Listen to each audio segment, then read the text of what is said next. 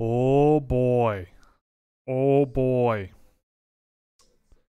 Oh boy, it is time. It is December 5th, January 5th. Happy New Year 2023. I'm sure people will love that I mixed up the month right off the bat. Go me. Thank you very much for joining me. This is going to be fun. We're going to be streaming through the entire gold medal game. In case you live under a rock, the World Junior Hockey Championships is going on right now. Yeah, Canada, Czechia here in the gold medal game. We'll wait for some people to file in. I guess I should announce that I'm live on the internet. That would be a smart thing to do. But yes, I hope the tournament this year has been as wonderful as it has for everybody else. If you're listening to the podcast version of this, the players I tracked, again, I was away for a lot of the Christmas break and out of town, so the list of guys this week is also quite low. But we started with Adam Fantilli, Grayson Sachin, moved Denver Barkey down a couple of spots, moved Jaden Lipinski down a couple of spots. Dylan Herkoian is on the list still. Caden Price moved him down a couple of spots. Did a Dmitry Simashev game and moved him down a couple of spots. And Ignat Lutfulin is also down a couple of, or is in the same spot as he was. So yeah, that's what really I got through over the last couple of days since I've been back and back on the grind. I'm stalling for time as I figure out how to do a tweet because I can't seem to figure that out.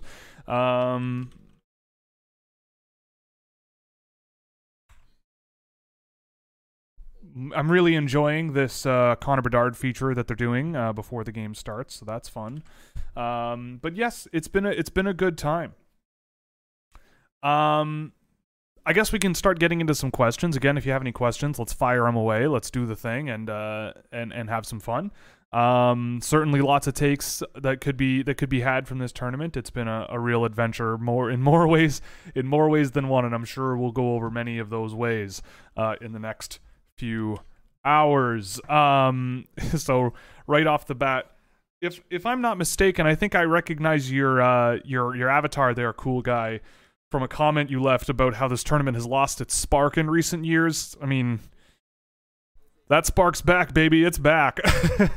I'm predicting a 7-1 type game for Canada. You know what? I would have said the same thing before they played the Czechs at the beginning of the tournament. I don't know. I think Canada has played pretty well throughout this tournament. I think that, you know, the power play has been sort of the deadly weapon, and I think if the Czechs can stay out of the box, which I think they should be able to. They don't have a ton of guys that I think are super prone to taking penalties. They should be okay at it, and maybe they can sort of hold Canada back for a while. But I don't know. I get the feeling that at some point, something's gonna happen. The dam's gonna break. But you know what? The Czechs have Thomas Suchanek in net, who has been excellent for them all throughout the tournament. Who else has been out? I mean, they just have had so many really good performances. Marcel, Gabriel Strzuk has been great. They're playing right. The Czechs are going to come out and push Canada around. They're going to play them hard. They're going to play them tight. They're going to take every chance they can get. And you know what? We'll see how it goes. I don't think this is going to be a blowout, but I can see how Canada might gain a little bit more momentum as the game goes on. I'm not going to sit here and pretend like Canada's not the favorite, but at this tournament, I'm not predicting anything. I don't know what's going to happen. I'm certainly not predicting a blowout. But I also certainly wouldn't have predicted an 8-7 bronze medal game, which was also insane. No. After Bsted's performance, how is San Jose's decision to trade back at the 2022 draft aged? Well, I mean, Bsted had a good tournament on a team that underperformed. I thought Bsted played pretty well. He's been good in the SHL. I think I think that there's a lot of I think there's a lot of time before we really sort of understand what goes on there. I mean, I don't know. I think that trade in the first place isn't a bad thing at all. And I thought Bjugstad as a late first round pick was perfectly acceptable. He's maybe not the most incredibly high ceiling pick, but I mean, he's big and skilled and physical, and there's a lot you can do with that. So yeah, I don't know. I think at the end of the day, like in last year's draft, I mean, they had the 11th overall pick, and 11th overall in last year's draft, I didn't think made that much of a difference from 11th to 25th or whatever it was. And the guy that, and there were plenty of players available later in the first round where if someone was offering me that package for the 11th overall pick, I would have been happy to pass it up. So Bjugstad might be a bit of a riskier option, but I don't think it's risky in the sense of he's going to not work out. It was risky in the sense of like, well, there might be players that end up better, but I don't know. I think he's just had a good season. I mean, I remember Bjugstad 2 years ago, and he looked really good at the junior level, and I just felt like he kind of plateaued last year, but he had these moments of really high skill play that you just wanted to see more of, and he just wasn't really doing a whole lot of it. But yeah, perfectly reasonable, and I think he's had a really strong tournament, and on a team where I think they had some issues. Thoughts on Radel Zamaldinov? Yeah, I watched him earlier this week on the recommendation of Dylan Griffin. I got to go back and actually like look in detail because I only watched little bits and pieces here and there of him. I don't know. I didn't really see as much out of him that Dylan did. I don't know if Dylan has made his thoughts public on him, but I think he's a fan. But yeah, I mean, he's an undersized guy. He's got a lot of pace in his game. He moves his feet pretty well and drives guys onto their heels and does a lot of the things that I kind of want to see. But I'm going to give it a little bit of time for him to come back from injury and see how things go because I feel like he just doesn't quite have his feet under him yet. He's a little bit behind the pace of play right now. I'm not really sure about his finishing ability at that level, but I'll swing around and take another look because he's on my list to take a pretty detailed look at some point. How challenging is it to incorporate new information into evaluations or move off previous feelings? Wah and Svozil are examples of players I feel you anchor to in terms of not giving them credit for improving. So I know that there's going to be a lot of questions about Josh Wah, and I still remain steadfast that he's not as good as his production indicates. I don't really care what anyone tells me anymore. I watched some highlights of him and some ice time of him from this tournament on my train ride home from work today, and he's still Josh Wah. If you look at the numbers that compare transition data between him and Stankoven and Bedard, he's not participating in transitions. He's a guy that's making the outlet passes. He's the guy that's filling space as the trailing forward. He's going to the net, getting passes from Bedard, getting passes from Stankoven, getting the rebounds and burying them. Like, that's great. He had a fantastic penalty killing shift last night. I can't fault him for being resilient and hanging on to the puck and sort of being a boulder on skates. But I don't know. I've watched a lot of I've watched a lot of Josh Wah over the years, and I still he's having a good tournament. Like, he's having a very good tournament. But I feel like if he wasn't playing with Logan Stankoven and Connor Bedard, he's playing like a guy where I feel like he's doing what he's asked. And someone was saying, "Oh, Connor Bedard, said he's his favorite player to play with," or something along those lines. And it's like, well, yeah, like he knows where to go. Like he knows how to find space in the offensive end. And if you're Connor Bedard, you're either shooting the puck and scoring on your own, or just find Josh Wah and he'll tap it in. Like, he knows where to go to find offensive space. Like, that's great, but again, we're not talking about junior production. We're talking about NHL players, and I still don't think that it's quite there. And Svozil, I had Svozil significantly higher than a lot of people in my draft, in 2020, I think it was, or 2021. I had him well into the first round when lots of people had him in the second round. So I'm not sure what you mean about being anchored and not giving them credit for improving. He's had a very good tournament. I don't know. No one's asked me about Svozil in weeks or months.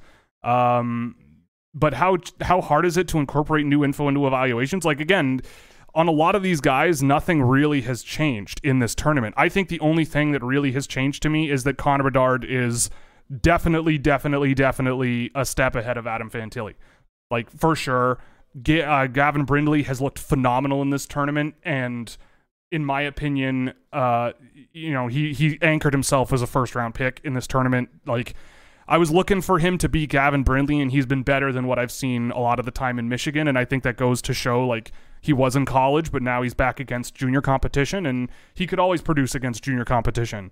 So I've been really impressed with him. So, I mean, I don't know. I don't really mind. You know, I go into this tournament with, when I look at these players, like the ones I'm familiar with, I try to just evaluate and go, what am I expecting out of them and what do I get out of them?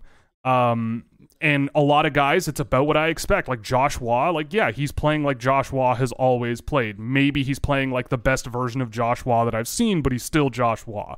You know, Stanislav Svozil, like, he's playing like the best version of Stanislav Svozil that I've seen in a long time. Like, the thing I always said about him was, like, I don't really know what he's going to be, but you could take him in a number of different directions, and it might take some time to sort of figure out what kind of a balance in his game he's going to have. But I don't know. I don't really find it challenging, because also I go into this tournament going, it's a 6-game tournament. Like, there's not much that I think can radically change your views unless it's like something radically beyond what you expected. Like for me, Connor Bedard, I could go into detail for 5 minutes about all the things that he's doing in this tournament that with Regina, like, he doesn't need to do, or either doesn't care to do, or doesn't have to do. It doesn't matter. He just doesn't do them, but he doesn't have to. And you're seeing a lot more sort of diverse ability out of him. But yeah, I mean, it's all about expectations for me, and a lot of these guys, it's been about what I've expected. You know, like, anyway, it is what it is. Any guys you may have underlooked the past couple of years, changed your view on them positively due to the World Juniors? I mean, not really. I mean, I think they're interviewing Brandt Clarke right now, and I think with Brandt Clarke, it's an interesting story of a guy where I had concerns where a lot of people didn't, and they kind of are still there, especially defensively. Like, Clarke is a guy who loves to play with skill, loves to play with confidence, and I've never been totally sure that the quickness and agility level necessary to play that way from the back end has always been there, and I feel like that's why he was one of the later guys in that top group in 2020 to be drafted, or 2021. I can't even remember off the top of my. I should not have a problem with this, but in any case, but anyway, yeah. It's funny to see how a couple of years later you see a guy like Brandt Clarke and you're like, okay, these issues are still there. Like, he's having a good tournament. Again, it's like he's a top 10 draft pick, and this is his last year of eligibility. Like, you should expect him to be one of the better players on the ice. And honestly, like, when I look at the Canadian team and who's really impressed me, like, that list is Stankoven, Bedard, and Milic in net. Like, though, in terms of really, really, like, game-changingly impressive, off the top of my head, like, that's who has really, really stood out. But on other teams, I think there's a lot more of a supporting cast that's actually driving good results. Like, I was looking at the Instat data from the game against the States last night. The States had one player under a 50% Corsi percentage last night, and it was Jackson Blake. Like, everyone else was a net positive possession player, and they lost that game. Like, this is hockey, right? This is how it works. But I'm trying to remember of any other guys over the last couple of years where the World Juniors sort of changed what I thought.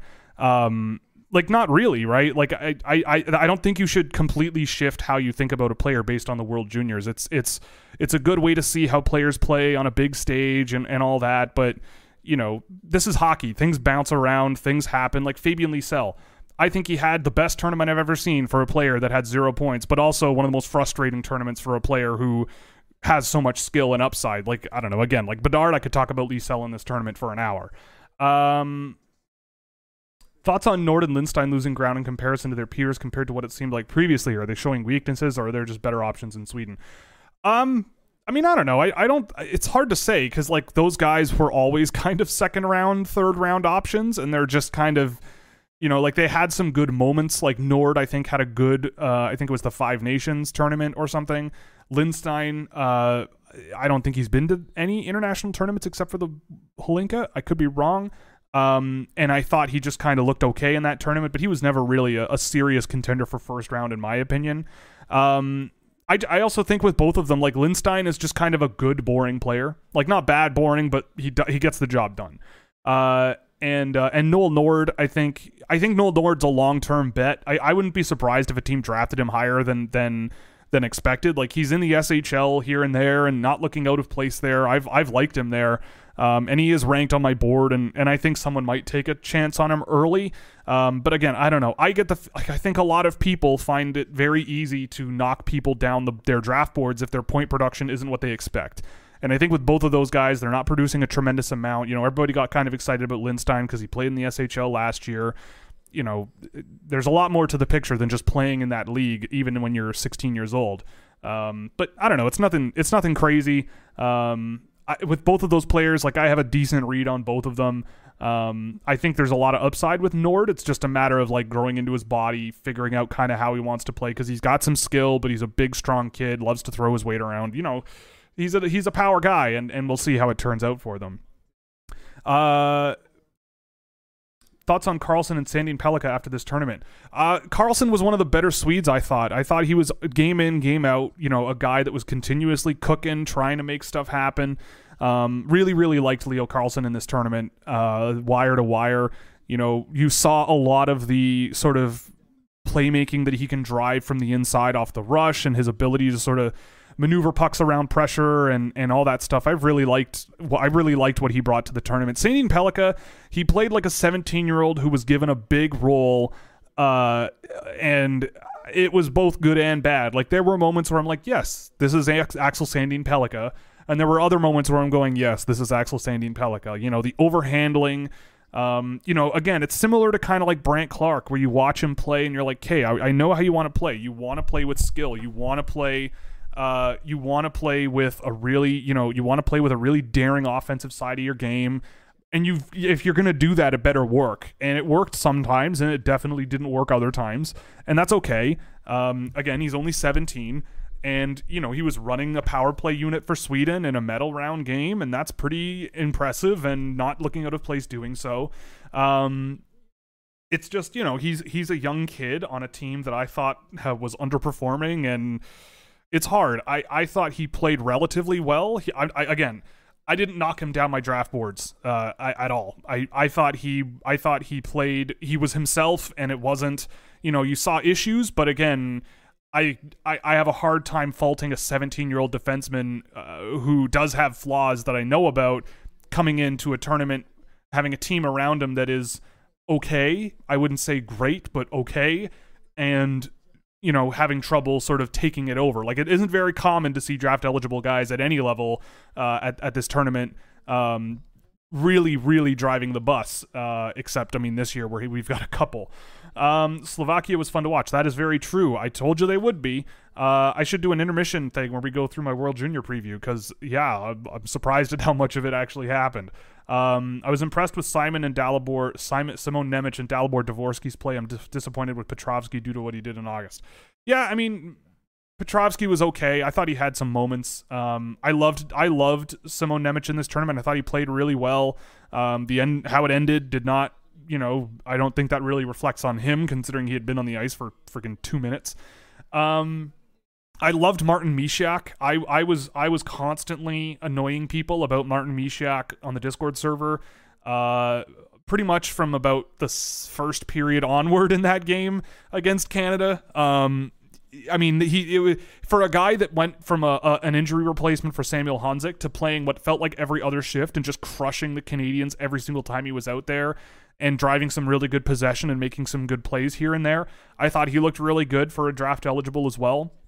I thought Dalibor Dvorsky played pretty well. I wasn't blown away with him. I have Alex Ciernik ahead of him, and I thought Alex Ciernik played really well in this tournament. But yeah, the Slovakians were a ton of fun to watch. Had I known that a goaltender that wasn't even on their roster to start the season was going to be the hero that gave them the goaltending that shored up the question that I had for them, they probably would have been a little bit higher on my list. But I don't know. They were number 6 on my list. Maybe I should have put them ahead of Finland, but then that would have included also putting them ahead of the Czech Republic on my list, and I don't know. I really thought the Czech Republic was going to have a good team this tournament. I don't know. It's been very, very interesting to see how things have gone. But yeah, Slovakia played really, really well, and a lot of their players can come back and probably will come back, and I think that they're going to do some real damage. Do I have any thoughts from Dylan Griffin? I don't. I never think. I just let my mouth go and never think. Oh, they're taking the ice. I also have a big bag of goodies here. I don't know if you can see that. Yeah, I've got a nice big bag of goodies here. So I'm gonna open her up and see what we got. See what we got in here. This is yeah, we'll do one of those. I have supplies because I feel like I might be here a while. This is from a local brewery in Toronto called Bandit Brewery, one of the best, and it's their new winter brew of it's called Cookie Thief. So I'm gonna give one of these a go. Had one last night. If you're a fan of sort of weedy, oaty stouts, I also don't advocate drinking, so please drink responsibly if you are going to partake, and please be of legal drinking age. Drinking as a teenager is not cool. I find myself rooting for Shane and Canada to win tonight despite them beating America, since Shane is a Kraken prospect. What have you thought of his tournament so far? It seems like he hasn't been a major contributor aside from being set up on the from a number of slot shots from the power play. Yeah, Shane Wright has been kind of meh in this tournament. Like, he's been okay, but again, I mentioned this earlier, like, a lot of Canada I felt has looked okay, especially at 5-on-5. Like, they've been very physical and very intense, but I wouldn't call them like overwhelming at 5-on-5 in this tournament so far. So just don't take penalties against them and see how it goes. But yeah, I mean, Shane Wright has been okay. Again, the shot is his weapon and he's been using it. And I don't know. I feel like also like it's dangerous to underrate him, because I think he's been pretty good, but not like incredible. But definitely after having watched this tournament, I am kicking myself for being a coward and not putting Cooley ahead of him at 1. I mean, but I don't think I would have put Wright any further back. But after watching Cooley in this tournament, I'm going, yeah, I should have gone with my gut on that one and been a little braver. So that's something to file away for later, because those two, the difference between those two in this tournament has been quite something. The criticism with the Beasthead pit was never about trading back. It was about who they left on the board at 27. Yeah, that's true. But I mean, I don't know. I think if you get a good third line center with your late first round pick, you've done really well. Like, yeah, you could have swung harder and hit a home run, but I think Beasthead is showing more than enough capability of being a good transition center with a lot of size and some good skill. A guy who will chip in defensively and do the right things a lot of the time, and I think that matters. How much is Brindley's offensive upside? I mean, I thought he has done a tremendous job distributing the puck in the offensive zone. I mean, I don't know how many goals he's going to score in the NHL, but he just is a tremendous 200-foot guy with a great sense, with great sense of placing his passes and doing so many things right, and with a lot of intensity and a lot. I admire how he plays a lot, and I think that he has been a really, really tremendous player for the American team, better than I expected him to be. But this is part of the surprise of watching this tournament. Really impressive season, or really impressive tournament from Brindley. I might be a little bit distracted because the game just started. But anyway, people calling Bedard the best since McDavid, and some are even giving him the label of since Crosby, and thinking he'll have the same impact on the team as Sid on the Pens. Reality check in October, or is that true? You know, I don't think Connor Bedard is going to have any issues scoring points in the NHL. I think, you know, I don't really like attaching labels like best prospect since whoever. I do think Connor Bedard is going to be one of these guys who has a career where you go, who else is like Connor Bedard? And you literally can't think of another player. Like I think of Alex Ovechkin. I'm not comparing them as similar players, but I'm saying, like, when you look at Alex Ovechkin and how he's played in the NHL and how his career has gone from start to finish and all the ups and downs and all of that stuff, like, is there ever going to be another Alex Ovechkin? Probably not. You know, Sidney Crosby, like, I feel like there have been players like Sidney Crosby before, but maybe just not quite on the overall, like, good at everything to the point of, like, God status that Sidney Crosby has. But I mean, like, there are players that play a similar brand. But when I look at Connor Bedard, I look at him and go, I don't think there's going to be anyone like him in the NHL. I don't think we've seen anyone like him in the NHL. I don't think we will for a while. But I do think he will be a player in the NHL that has very, very, very strong benefits with small downsides. Like I look at Connor Bedard and go, if he ends up being a winger at the NHL level, I would not be surprised, and I honestly wouldn't be too upset about it because of, Canada's taking a penalty right away, and it's Nathan Gaucher, sick. Good start. But, I mean, I look at Connor Bedard, and I see a guy who is Connor Bedard. Like, you look at how he's able to get pucks through traffic. Like, I'm rambling now, but it's because there's just so much from this tournament that you can take away from Bedard that you see in spurts in Regina, but, like, it's really incredible how he's able to turn any situation into a scoring chance and in some way. So if he's far from the net and he doesn't really see a route in, or he doesn't see a play that can be made, he has the ability to just rifle it into the net from pretty much wherever. And he has the confidence to try stuff like that from the goal line. Will that work in the NHL? Maybe, maybe not. Probably not. But you know what? Keep those shots low from the goal line, and maybe you create rebounds and you get more points that way. Like, that's perfectly legitimate. I look at Connor Bedard and see a guy who, can tip pucks in front of the net. If he finds space in front of the net, he'll tip it. If he can fetch a rebound, he'll fetch a rebound. Like, what? Like, there's so many things that he does that just add up to such a complete offensive game that it's, he'll figure something out that will work in the NHL, and he will score a lot. Whether it's at center, whether it's on the wing, I wouldn't be surprised if he ends up as a winger in the future, just to alleviate sort of the defensive responsibility that I think doesn't struggle with, but I think it's not necessarily a strong point. But that's okay, right? Like, I think it's perfectly acceptable that he is a heavily offensive leaning point machine that can do it all at pretty much any situation, and do it in a variety of different ways. And I don't know if there's another NHL player out there quite like that. Like, Kirill Kaprizov maybe comes to mind, but I see Connor Bedard as more of a threatening goal scorer than that. So, like, it's maybe up that alley, and he's been and Kaprizov's been good, right? Like, I wonder how Kaprizov's career would have gone if he did come straight into North America after being drafted and had the North American development pipeline rather than maybe taking things a little slower and a little easier in Russia for so long. But in any case, like, that's kind of what's been really, really cool about Bedard in this tournament for me. And when people say, oh, he's the best prospect since person, I go, well, one, never count your chickens before they hatch. But two, I look at Connor Bedard as a player where I'm like, he's going to be Connor Bedard. Like, I don't know how good of an NHL player he will certainly be. Like, if someone gave me a point projection, like, I don't know. Like, I feel like he's going to do whatever he wants, though, and it's going to be awesome. But I think that he is going to be one of these players that when we look back on him in his career, it's like, you can't compare him to anyone because there's no one that's like him, and it's going to be hard to identify if there's going to be another player that comes along quite like him at 17 years old. Did you catch any Czechia games? How has David Spacek looked? Yeah, I've watched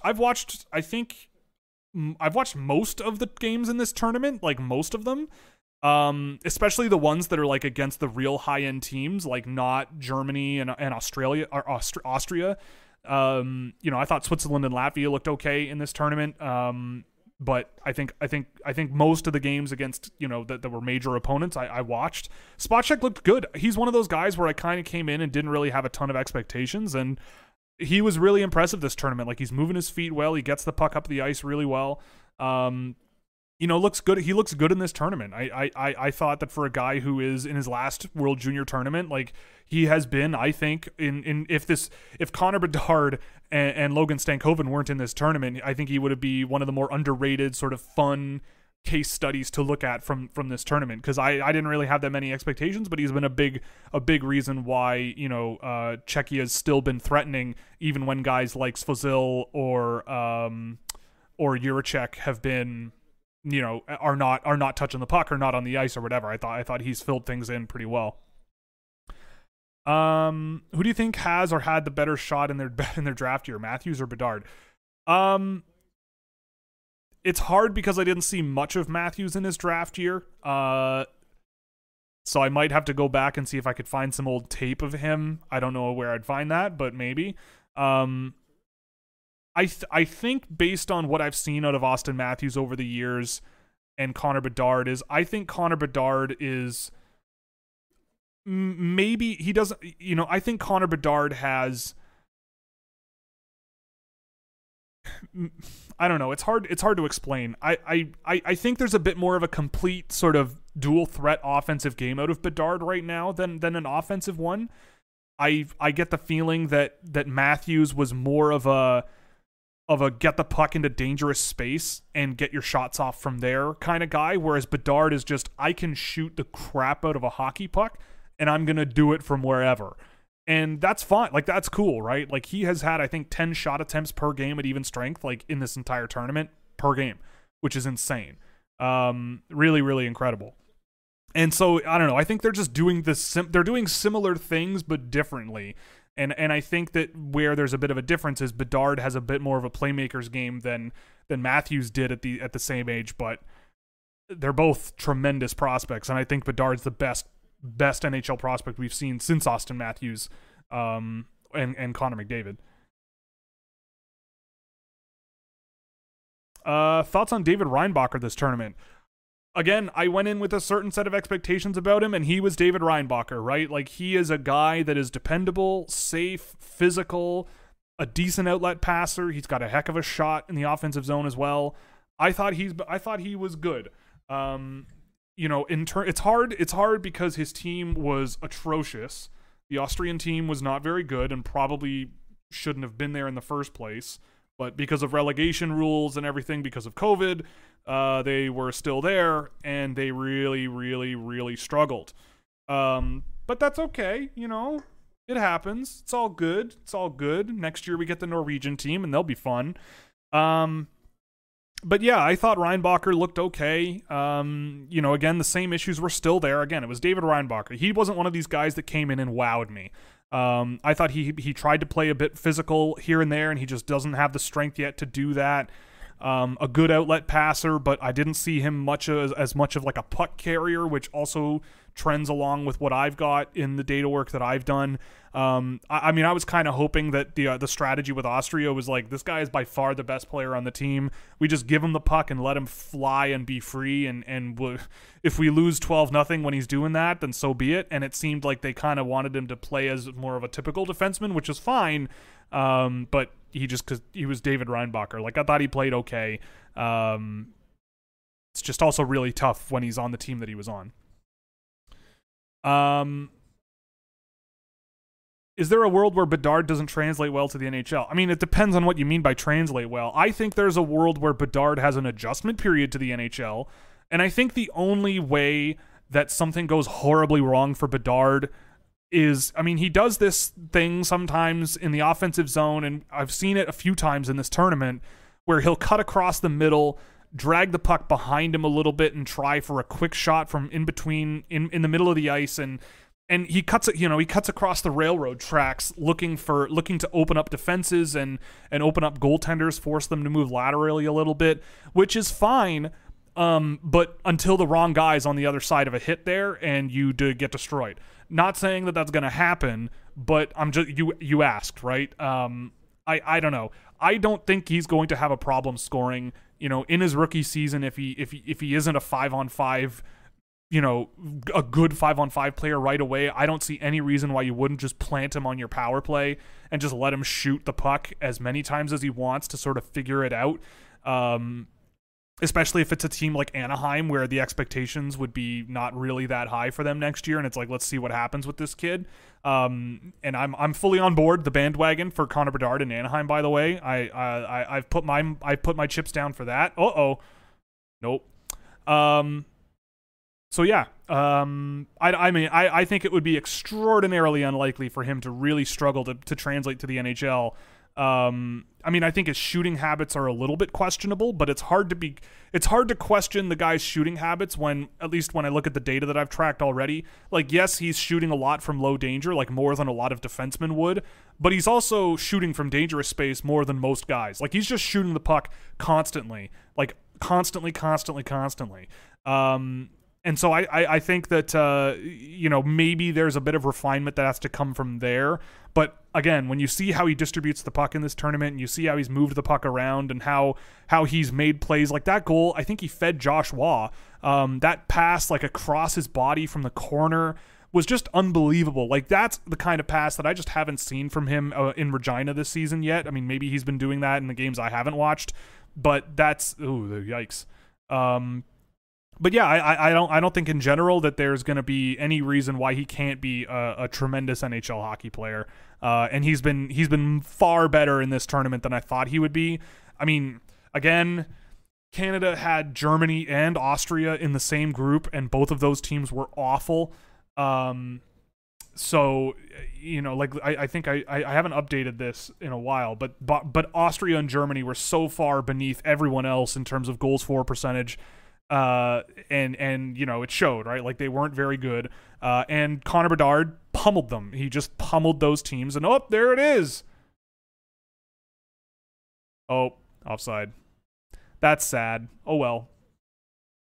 But yeah, again, to answer your question for the fourth time, I don't think it's entirely possible that I don't think it's very likely that he has trouble getting going in the NHL. Thoughts on the Djurgården boys? Yeah, you know what? I would be lying if I didn't say I expected more. I thought they were going to be very focal for this team. I thought that was going to be, when I looked at this team and saw the Djurgården boys with Fabian Lysell and Simone Robertson and Leo Carlsson, I thought this team is going to score. Isak Rasin, like, this team is going to be offensive. Like, this team can push things. They've got Kallio Delius, they've got Ludvig Jansson, they've got all these guys that have offensive tools. But they struggled to do anything offensively in this tournament until the bronze medal game, of course. I don't know what that's all about, but they really struggled. And I think when I looked at the Djurgården guys, like, I thought Ogren played pretty well. Östlund didn't. It's weird. Like, sometimes with Swedish teams, like, the fast guys. Oh boy. Oh. Yikes. I find with Swedish teams, the difference between a player's style of play locally and internationally can be enormous. Like, Noah Östlund didn't really look like Noah Östlund in this tournament. He didn't really have a lot of pace in his game. He wasn't very quick. The skill level wasn't really there. Jonathan Lekkerimäki, like, I don't really remember much of him from this tournament, like, at all. And so again, like, this is why I don't really, like, I'm not gonna look at them and be like, oh wow, they're terrible prospects all of a sudden. But it is funny because when I watched them last year and tracked a bunch of games of all of them, Lekkerimäki had problems. He had the same problems that so many scoring wingers have that can get exposed in tournaments like this. Noah Östlund, he was a lot of fun to watch, but he had issues that led to really lackluster 5-on-5 production that was troubling to me. Liam Ogren did not have the same amount of concerns and a little bit more certainty, and I think he was the best of the three in this tournament, but even he was kind of okay. But again, it's not the end of the world. Like, I think they all, except for Östlund, I think Ogren and Lekkerimäki can come back, I think. Lekkerimäki can definitely come back. Oh, Östlund can come back. Ogren might be able to come back. Let me check. Because I need his birthday. Yeah, he can barely come back, but he's coming back. So, like, the Swedes are going to have a lot of guys for a home ice tournament for next year. They're going to have 11 guys coming back, which is cool. So I'm hoping that next year goes a little bit better for them.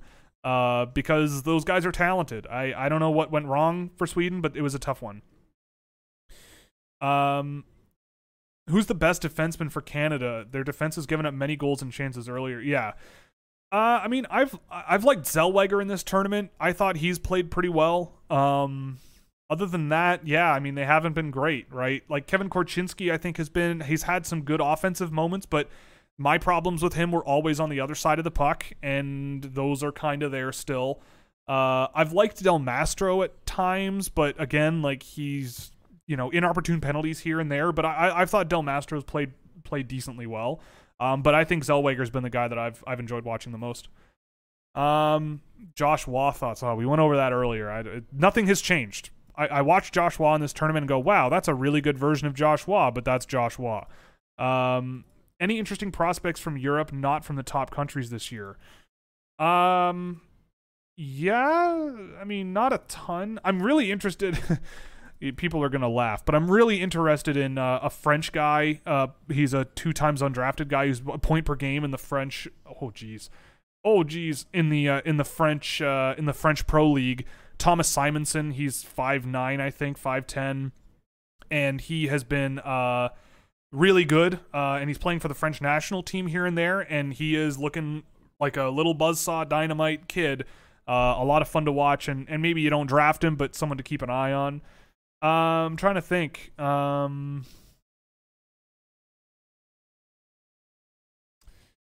Yeah, I mean, I don't think there's that many. Like, there's a couple of Norwegians. Like, Petter Vesterheim has been good in Norway. I mean, David Reinbacher, of course. Uh-oh. Oh, Canada's on the power play. Right on. But yeah, I mean, there isn't a ton from random countries that I've really gotten behind. Marius Kring Anderson for Denmark is an interesting guy, but I don't know if I would draft him. I gotta see this penalty.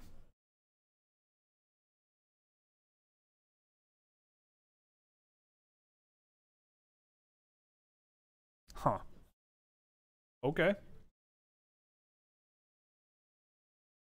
All right, here comes a goal from Canada. That's gonna happen.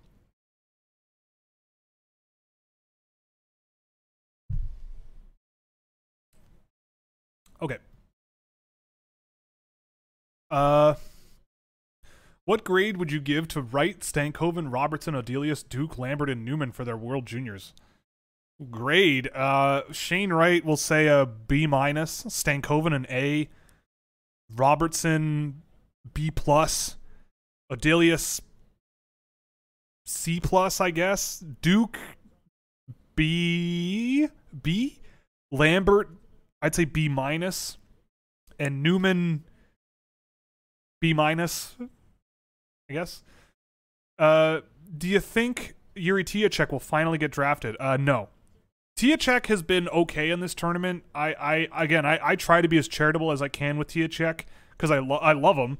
I think Tiacek brings a lot of good traits to the game, and I think there's been times where he's played really well in this tournament. But I don't know what's going on with him this year because he's taken a big step back. He's one of the worst. He went from one of the better possession guys on his team last year to one of the worst this year. He's one of the worst goals for differential guys on his team relative to his own team. He's bad. But with the Czech team this year, he's played pretty well. His again, I watch him and I've been watching him for years, and I want to see. He seems to have lost a step of his quickness from before. The shot, he's relying on his shot way more, I think, than he should. Like, every time he's touching the puck, it's like a 60-70% chance that he's just going to grab it and fire it on net. And that just, it's fun, but he could be doing so much more, I think. I don't know. It's been frustrating to me, because it's been a couple of years where, he's stagnated or arguably maybe hasn't gotten much better. Which of Buffalo's prospects do you like the most to be good NHLers? Rosén, Östlund, or Kulich? Oh, there it is. That's one.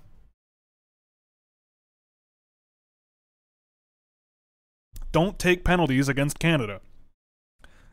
Let Canada take penalties against you. Don't take penalties against Canada. Simple game plan. I would say, I want to say Östlund. I think realistically, I would go, oh God, I'd go Kulich, maybe realistically, but I want Östlund to be peak level Noah Östlund in the NHL. That's what I want. In your opinion, how did Stramel look in this tournament? I went into the season not liking this game, but throughout the season, he's grown on me a bit. Yeah, I thought, again, he's another one of these guys where, early in the year, I thought he was not very good with Wisconsin. I thought he started his NCAA career really, really sloppy, not really moving his feet as much as he could. The skill wasn't really there, and oh my goodness, Nolan Allen. Oh my God. Sheesh. Okay. But anyway, I went. Yeah, I thought he played really well in this tournament, though. Like, I see very much like a Jordan Greenway type guy there. He's big. He's physical. You know, he's got some skill. Like Jordan Greenway, underrated. Like he was a good college player. You know. And I felt like Greenway and Stramel sort of have similar tendencies. I think if you put a little bit more weight on Stramel, you're going to end up with a really, really good a really good skilled power forward who can make a play off the boards. Maybe not the most intense sort of net front offense guy, but I think there could be a lot to like with him if things go the right way over the next few years at college. But he's been moving up my board since the beginning of the year. Thoughts on Pavel Mintyukov winning his third straight OHL Defenseman of the Month? It is good. Good for him. He is scoring lots of points, as he should be, and he's doing well. It is good. Thoughts on having the NHL age limit moved up a year would potentially make projections better, give top prospects a better start, more marketable, and harder to ruin by being forced into the league early. I mean, people ask me this a lot, and at the end of the day, I don't really care, because I think that what's wrong about the situation now. Ooh, Connor Bedard. I think what's wrong about the system now isn't age, but flexibility. Like the players come from all over the world, and depending on where they come from and what month they were born in, like, they could have any number of different playing situations that they are stuck in, especially North Americans, or Canadians, I should say, because they're stuck in the CHL, right? Like, they give the CHL this, like, special treatment of, like, hey, we won't take your players until they're a certain age, whereas in college, if the player wants to leave college, they can leave college. I don't know. It's very weird. If you move it up a year, fine. Like, if that's what you want to do, I have nothing against that idea. But I also look at it and go, well, yeah, but would you really want Connor Bedard back in junior for a year, right? Like, maybe there's an exceptional player status or something that you could have. But I'm also on team abolish the draft anyway, so I don't know. I don't really again, like, it's like with the draft, like when people ask me about the draft lottery or ask me about the draft itself or whatever, it's like, I don't really care, like, if they make these little changes to the rules to, like, do things differently. Like, there's probably reasoning that makes sense to make those changes. Whatever. Like, I get it. People are going to be upset no matter what you do when you make big changes like that. It's just how the world works. But I don't know. I just don't really have strong feelings about the rules of the draft or the rules of whatever. It's like, it just is what it is, and you got to operate within those rules, and it'll change. Could you compare Smith's data this year with what you remember from Cooley's last year? I mean, yeah. I mean, Will Smith is a guy who I actually have to go and watch more of, so his data is pretty incomplete relative to some other guys in this year so far. So I've got him, Moore, and Leonard are prepped for next week, so I'll know more next week. But I mean, Will Smith is similar, but things are kind of ramped up in terms of volume, like the production volume. You know, the production volume of things like slot passes and connecting on those is extraordinarily high right now. I don't think it's sustainably high, but if it does stay sustainably high, then yes, Will Smith is a tremendous prospect, at least offensively. But yeah, I mean, I think there's a little bit more but they're somewhat similar, but I think Moore has a little bit less pace and a little bit a similar amount of sort of creativity and adaptive thinking that helps him. And I think his hands are just a little bit better than where Cooley's was, but they're also, I don't know, it's pretty close. Like, Cooley was a pretty rock solid top 2 for me last year. He was the most fun player to watch last year. I'm not putting Will Smith any higher than I have him right now, and I think I have him at 6. Maybe he gets past Zach Benson by the end of the year, but I don't think he's going to go anywhere higher than that past Crystal, Carlson, Fantilli, and Bedard. But he brings a lot of really, really high-end talents. Really reminds me of like a Clayton Keller type guy. And I don't mind that. Thoughts on Josh Filmon?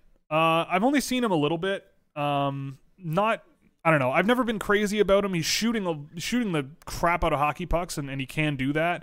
But I don't know. I've never really was taken with his NHL potential, but you know, he's an interesting offensive guy. Is Joshua carrying the line tournament MVP? Yes. Tournament MVP. Give him a car. Give him a free car. Give him all the sticks that are left over for player of the game. Like, he just deserves everything. Just shower him and stuff. Who's the best skater in this draft class? I mean, Bedard is pretty up there. Fantilli is also quite up there, especially when you factor in the guys, the size of the player. Fantilli's pretty good at skating for a guy that size. I mean, also, if you want to consider size, I would put Dmitry Simashev in there. He's a wonderful skater for a guy that size. I was doing the game I did of him today. Oh, what a hit. The game I did of him today, or yesterday, he did 2 spinoramas. One worked beautifully, the other very much did not. But you don't see many 6'5", 17-year-old defenders doing that. How's Zach Ostapchuk doing in this tournament? He's been playing pretty well. I mean, I again, Canada has a lot of these sort of north-south physical guys, and Ostapchuk is another one. Him and Gaucher, Bankier, Colton Dach, I would say maybe more than Bankier. They just have these guys that are good at skating in a straight line. They're fast and they're physical. And he's doing that. He's got a bit of skill too. He's been a bit of an offensive producer for them, which is nice. But yeah, he's been decent. I need to hydrate. What is Adam Fantilli doing there passing? You just got a free look at the goalie, and you're Adam Fantilli. Like, rip it. He scored 40 goals in the USHL last year, and you're almost a league leader in scoring for the NCAA. Just rip it. That one extra pass, right? That's the stuff that kills teams like Canada. It's stuff that kills the Toronto Maple Leafs. It's stuff that kills high skill teams, is when you make that extra pass. Like that one worked. That last one there worked to Fantilli, and Fantilli put it on net. There you go, bud. Yeah, I love Adam Fantilli. Like, he's not getting the attention, which, makes sense, because Connor Bedard has been phenomenal in this tournament, but Fantilli has been, his moments that are good have been really, really, really wonderful, I think. How big is the gap between Fantilli and Karlsson? Close enough to be debatable or not close? How do they compare? I would say, I pretty firmly have so I changed my draft ranking during the tournament. Bedard is in a tier of his own now, and Fantilli's in a tier of his own. It's like, it's kind of like the McDavid Eichel thing. Like, Eichel could go first overall in any given NHL draft. Oh boy. Nice save. Where was I? Oh yeah, but I think Fantilli is a step ahead of Karlsson. I think he's a better skater. I think he's more skilled. I think he's a better shooter. But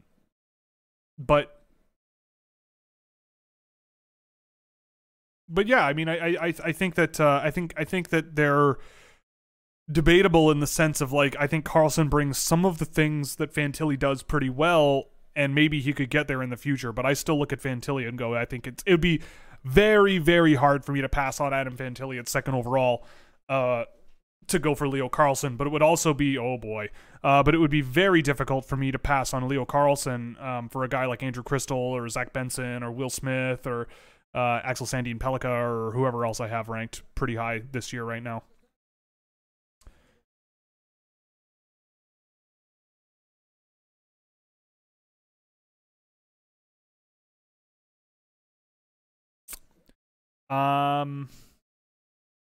If Anaheim gets Bedard, they will have basically zero defense. Well, the good thing about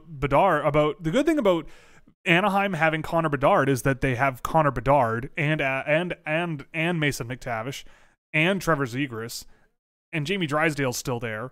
They also drafted Noah Warren and Tristan Luneau, I guess. And they're not done drafting. And also, you can also sign people and, like, trade to get people. So I'm sure they'll deal with that problem when they'll also have Mantukov in the way. Like, they got stuff. They're going to be okay. And I think if Anaheim gets Connor Bedard, it would be much better for the league as a whole than if he goes to, like, I don't know, maybe Montreal. It would be good for the league, but I get the feeling that if Connor Bedard goes to Anaheim with Trevor Zegras, those two will be, like, some of the biggest stars in hockey. And when you have some of the biggest stars in hockey playing in the States, that makes hockey a bigger sport in the States. And when hockey is a bigger sport in the States, with 10 times the market that Canada is in terms of population, you make a lot more money. So I would say that Bedard and Anaheim would not only be good for, the California vibes, but it would also be good just for the game. And I think it would put hockey much, much more on the map in the States than it already is. Like if Connor McDavid were in Anaheim, I feel like Connor McDavid would be everywhere. But he's in Edmonton, right? Like, go Oilers. Thoughts on Brad Lambert after another subpar tournament? So look, Brad Lambert was not great in this tournament, but I also don't think he was as bad as people are saying. Him and Liesel, both of those guys are on teams where they're not built for playing with guys like that. I feel like Brad Lambert on Canada or the US would do significantly better. Brad Lambert was, again, often the first guy in the offensive zone, and no one was there with him. He would circle back along the boards because there's nothing to do. I thought Lambert chipped in defensively pretty well. I don't know. I mean, there were some frustrating moments for sure from Brad Lambert, but I also look at him and go, like, there's something with Scandinavian hockey right now that is just not quite right. It's not. It's something's weird where, these high skill, high pace guys are surrounded by okay dudes and they are trying to do too much on their own. So I don't know. I don't know. I have a hard time yelling about Brad Lambert in this tournament based on what I saw of him. I think Finland performed about how they could have performed based on the team they had. They've had a weak few drafts in a row now, and the only guy that's really sort of been bucking that trend in my view is Brad Lambert. But the reasons why he didn't really produce much last year, I think, were the same reasons why he wasn't doing much in this tournament. And I don't think a lot of it really had to do with him on a consistent basis. Oh my goodness, I apologize. My stream died. I had to reload it. If Columbus wins the lottery, they can be so lethal in a couple years. Yeah, Columbus would be fun too. Any Wallander-like defenders this year? Very good skating, very high potential, but a low floor. I mean, I think a more extreme version would be Dragicevic. Gulyayev for sure is up there. Who else?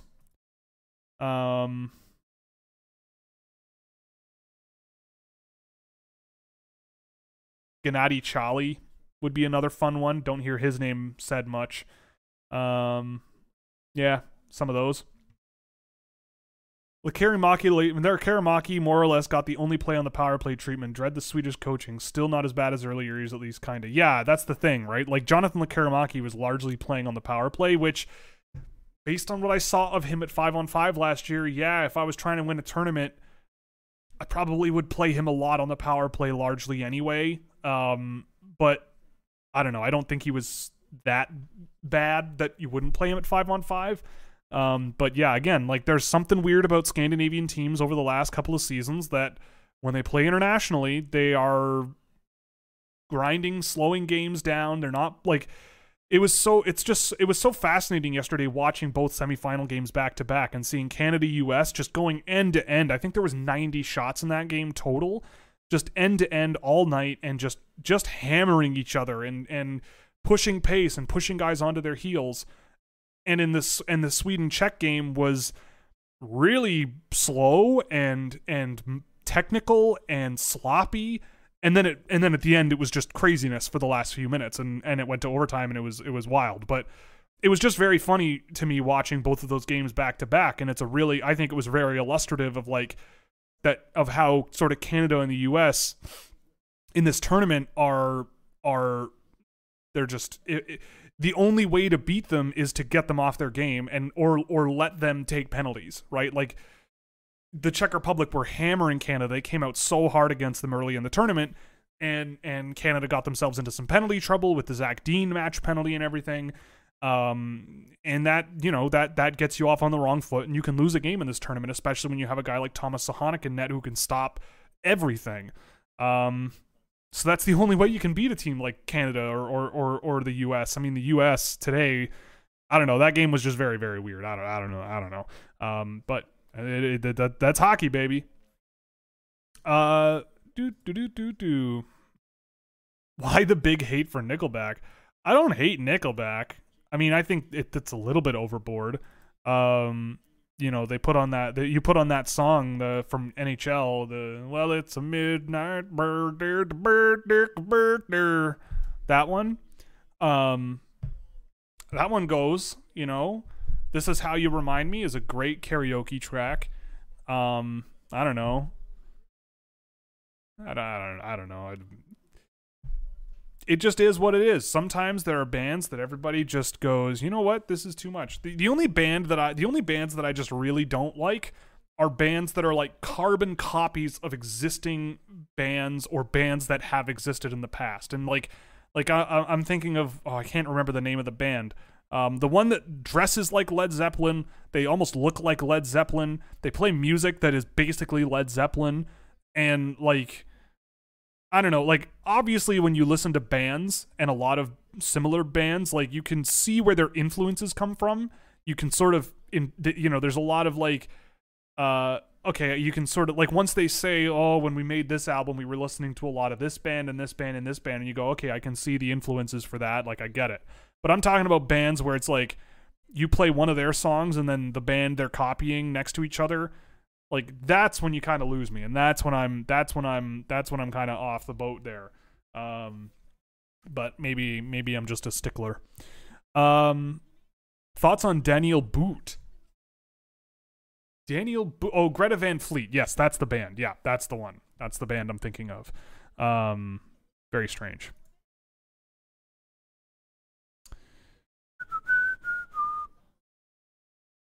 Yeah, thoughts on Daniel Boot? He's huge. Oh yeah, that's true too. Led Zeppelin is a band that copied a lot of the music. I think they copied a lot of like black blues music, if I'm not mistaken, when like that stuff was still pretty underground. I think I talked about this in a previous stream of how there was this trend in the 50s, 60s, and into the 70s of like white artists literally re-recording black artists' music, and it would go higher in the charts despite literally every single version that was recorded by the white artist being significantly worse, like 100% objectively worse than the original recording done by black musicians, like in Motown and everything. That always blows my mind. So yes, Led Zeppelin also factors into that as well. But I also was born in 1990, and so I wasn't aware of that growing up at all. And now it's like, oh yeah, they're part of that too. It's, you know, it's an endless cycle. But yes, that also exists. Daniel Boot, yeah. He's big. He can really shoot. He's got some decent skill as well. The feet are not ideal when he's moving in a straight line. He's got some good crossovers and can generate speed pretty well, but he's, you know, he goes, he can really shoots from everywhere, but he's also a pretty decent playmaker. I like Daniel Boot. He started the season pretty low for me, and I wasn't really a huge fan, but now he's sort of worked his way into my late first, early second range, and I think there's a lot of upside with Daniel Boot. I would not be surprised if he got drafted a lot higher than I have him, just because of the potential of his game. Can't be objectively 100% worse. That is false. Listen to Tutti Frutti by Little Richard, and then Tutti Frutti by, I don't even remember the name of the guy who re-recorded it. It sucks. It is so lame. It's so boring. Little Richard rocks. That's just how it goes. I will not be taking questions or criticism on this fact. It is a fact, 100%. Oh, Greg Paterin's here again. Greg, what's going on, bud? Professional scout for the Pittsburgh Penguins. Congratulations. I hear Will Smith has a heck of a slap. He can shoot it. He's making a lot more plays, I think.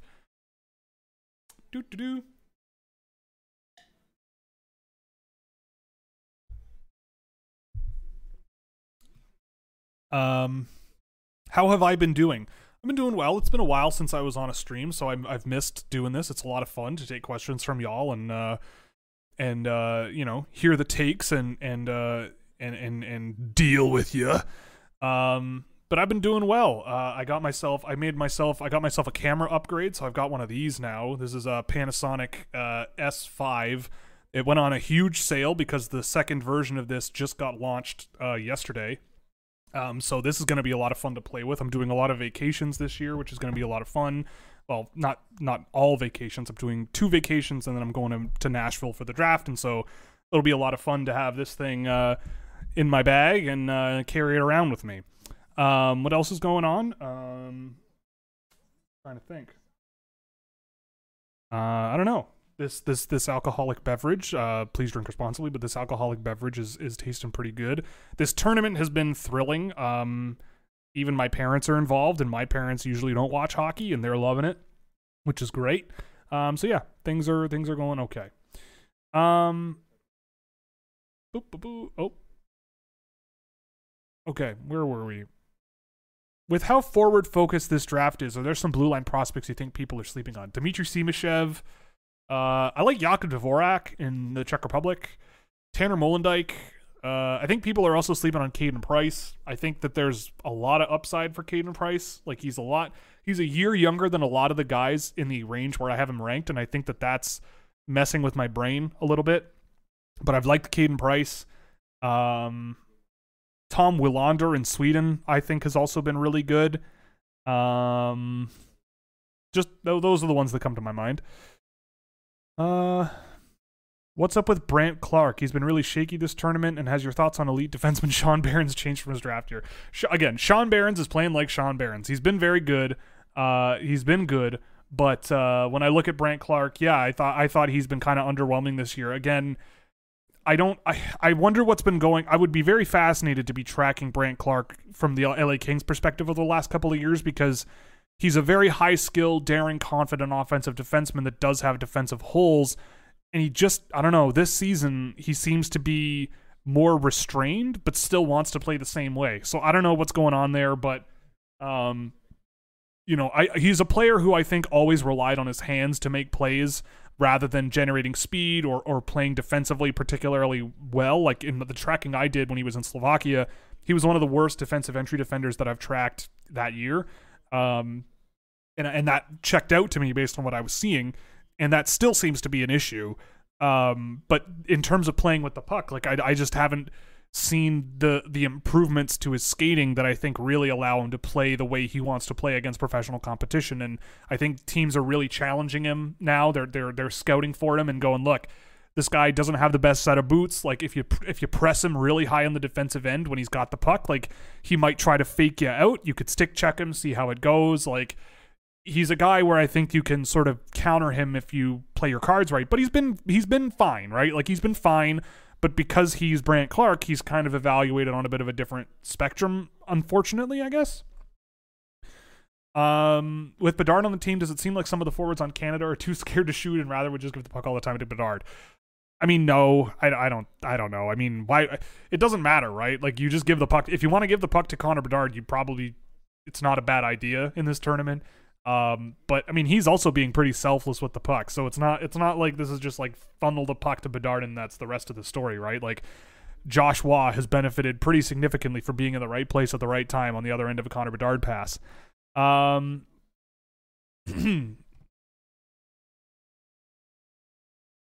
If we play the comparison game, Anton Lundell versus Dalibor Dvorsky, I think Dvorsky has less pace in his game than Lundell does. Dvorsky is a pretty good shooter, whereas Lundell I don't think was quite the same level of shooter. I think Lundell is stronger on his feet than Dvorsky, but I could see how there is a bit of similarity there. I just think Lundell has more pace in his game and protects the puck a little bit better than Dvorsky did at the same age. And I think Lundell was also a much better puck distributor than Dvorsky. I think Dvorsky just, outside of adapting to pressure and moving pucks to open line mates, I just have found him to be a little bit limited. Lots of middle, maybe top 6 guys on the Barracuda, but other than Eklund, not a ton of top. We're talking about, you guys are talking in the chat about something else. You get to pick one going forward, Juracek or Luke Hughes. Probably Luke Hughes. I deal with the problems and go with the upside. He's had some of the worst moments in this tournament for someone playing a lot of minutes. but some really, really incredible moments in this tournament as well. Jiricek, I mean, I thought Jiricek has been really, really solid in this tournament. But he, you know, in terms of Luke Hughes, he hasn't had any of those like holy crap moments that Luke Hughes does that you don't really see a ton of out of Jiricek. But again, it's the name of the game isn't wow moments, but it is nice to see those things off of your defenseman, especially coming off the blue line. And Jiricek just plays a more typical game and does very well doing it, which is also fine. What do you think of Jiri Kulich in this tournament? He's been very good. Again, this is another reason why you don't want to take penalties if you're Canada in this game, because they'll just funnel pucks to him and he will smash them. And that's a pretty simple formula if you're the Czech Republic. That's how the Czechs did really well with the U18s when he was there, and how Kulich scored like 6 goals in 6 games. It was wild. Oh my God, new Patreon special, Will does Nickelback covers. I would do that. If that brought more paying patrons to the page, I would absolutely do covers of Nickelback music, but I couldn't play every instrument. But maybe we'll think about it.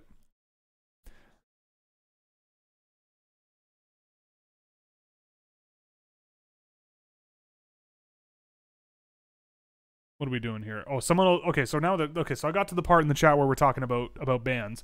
I don't know Kingdom Come. I could be telling on myself there about something. I don't know. But I don't know. Feel like as a comparison for Josh Waugh as an NHL player, it could be Tyler Toffoli. Yeah, I mean, I don't know. I don't know. I was watching Josh Waugh stuff on the way back from work today. I don't know. He's still Josh Waugh. Tyler Toffoli is slow and not the most skilled guy, but he can really rifle a hockey puck. I don't see that of Josh Waugh, personally. I don't know. And also, like, if that's the case, like, I don't know. Whatever. Whatever. No matter how many times people ask me about Josh Waugh, I still think that he is a complimentary dude. That's it. I get asked about him every stream because he's scoring points in the QMJHL. I don't have a single Q guy ranked this year. I might be biased against that league, but I just don't think it's a great place for development. That's it. Thoughts on Oliver Bonk in London? Yeah, I've seen Bonk a few times. He's a physical guy. I think he's got some decent defensive tools. He's a good stick checker. But his skating is really clunky and weird. He's slow. He shoots a lot from the point to generate a lot of his offense, which is fine. But I don't know. I feel like Oliver Bonk is going to get drafted 35th overall. And I would go, okay, cool, but I'll take any number of 10 other guys instead. I don't know. He could be a decent minutes eater. I feel like he could play in like a Hockey Canada situation and play a lot of minutes and eat those minutes and play physical and whatever, but I still just don't see much out of Oliver Bonk that really gets me that excited. What are your thoughts on the whole Lafreniere situation? I hope he can soon figure out his game. Well, I mean, I think someone asked me about this last stream, but like, I think I might have been the only person on the planet who had any sort of concern about Alexis Lafreniere in his draft year. But I'm still really surprised at how long it has taken for him to like find a job and keep it. I mean, I did a video on Lafreniere after he went into the NHL with the Rangers. After his first 10 or so games were very, very quiet and people started to maybe get a little bit panicked.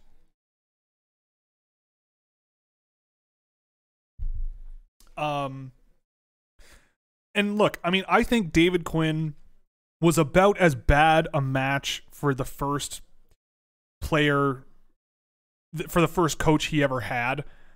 I think that was a bad match. I felt at the time like if I was the Rangers, Quinton Byfield felt like a much better fit, but that would have been really hot takey for them to skip on Lafreniere at first overall. But I had time for that thought. And I was pretty clear about both of those guys being pretty close to on the same level. But Lafreniere, I thought, look, when I watched him in the NHL that year, when he got started in the NHL, it was, he was making the right procedural passes. He was making decent reads. He still had a pretty good shot from distance. but you could tell that he was a step behind everybody. You could tell that he was not physically mature enough to get what he needed to, like he wasn't physically mature enough to make up for being a guy with a lack of pace and speed. He was a guy that I felt didn't have the best habits in Quebec, because you can get away with having bad habits in Quebec. I mean, look, I think that it's an interesting study of how a player that talented in that league on paper can be underwhelming in the NHL if they jump straight to the NHL without any other development time. Like, would I have sent him back to Quebec? No. But he should have probably been in the AHL instead. But again, he can't. Oh boy. Oh boy. So I don't know. I like Gerard Gallant, I also think is like milquetoast version of David Quinn, like a little bit more skill in his game, but he still wants you to play a similar brand. And I just think it's a bad match. Like, I just don't think it's working. Like, look at all of the skill players that New York has drafted that haven't worked out, right? They drafted Zach Jones. They're still not playing him. They drafted Niels Lundqvist in the first round. They traded him for a first-round pick, but they traded him. They just dumped him. You know, if you're not like Ryan Lindgren or Adam Sikora, or like Luke Tuck, the Rangers probably are going to have problems. But in any case, I mean, I don't know. Do I trade Alexis Lafreniere? I mean, I think you would take a big L trading Alexis Lafreniere, because if I'm another team, why would I offer anything close to what I think he could actually be worth? Like, he hasn't also, like, according to a lot of Rangers fans, he hasn't really played like he really has deserved more playing time. Like, they'll give him the big minutes, but he doesn't really improve. I don't know. It's really, really tough. I don't know. Maybe a fresh start wouldn't be the worst thing in the world for him. I don't know where that would be. I don't know what he would be worth, but I don't think the Rangers would get what they want for him. And I think the Rangers still think that they can work with him. But I look at him with the Rangers now, and I'm like, I don't know what you're going to do for this team. Like, what's your job going to be? Because, like, they don't trust him enough to score. He's not physical or quick enough or intense enough at both ends of the ice to play a bottom six role. And do you really want your high-flying Quebec scoring winger to be a bottom six guy that you drafted first overall 2-3 years ago? I don't think you want that. So I get the feeling that they're gonna, you know, keep hoping that he gets better, but I think they're just, I don't know. I just think it was not a good fit from the start, that you can tell now with the benefit of hindsight. And it always did feel a little bit strange to me that the New York Rangers were going to pick him, but I thought, you know what? They're drafting guys like Zach Jones. They're drafting guys. They drafted Adam Fox and turned him into Adam Fox. Like, maybe drafting skill guys is something the Rangers also want to do, but it's been struggling. He's just really, really struggled. Has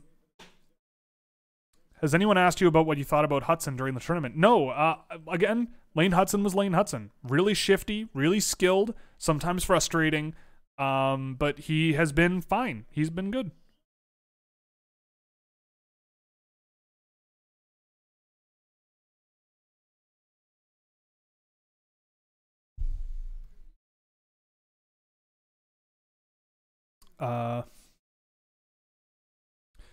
There is no way that Ed Sheeran is not a ripoff of. There is no way that Ed Sheeran is not a ripoff of Marvin Gaye's "Let's Get It On." Oh yeah, yeah. That's also true. That song by Ed Sheeran is a Marvin Gaye rip. But you know what? Like, that Marvin Gaye song is such a standard, like, love song chord progression that can be used in so many different songs, and probably has been. But the Ed Sheeran one gets a lot of attention because it's so popular. But interpolation and inspiration is very different from plagiarization, or plagiarizing, I should say. Plagiarization, is that a word? Plagiarism. That's the word. Plagiarism.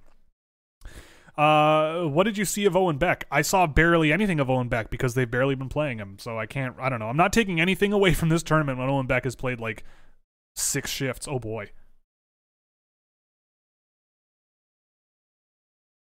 Uh-oh.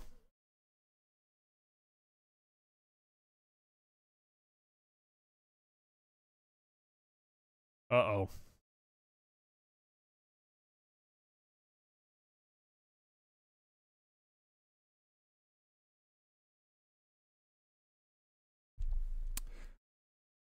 Did Sohanic's groin explode? I think his groin exploded. Oh yeah, his groin exploded. Yep. Yep, I think that's what happened. Yep. Ouch. Is Canada's terrible defense a bad sign for Chicago, whose prospects make up most of Canada's blue line? I mean, I've thought Del Mastro's been okay defensively. Nolan Allen has sucked. But he was always a bad draft pick in the first place. Oh boy, they're pulling the goalie, eh? Oh geez, his groin really must have exploded. Holy monkey.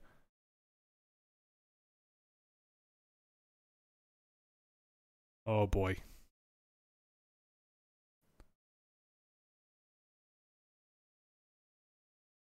Holy crap, he's staying in the game. Oh boy. Whew. Okay. But yeah, I mean, I don't know. Korchinski, I think defensively, you weren't really drafting Kevin Korchinski to play defense anyway.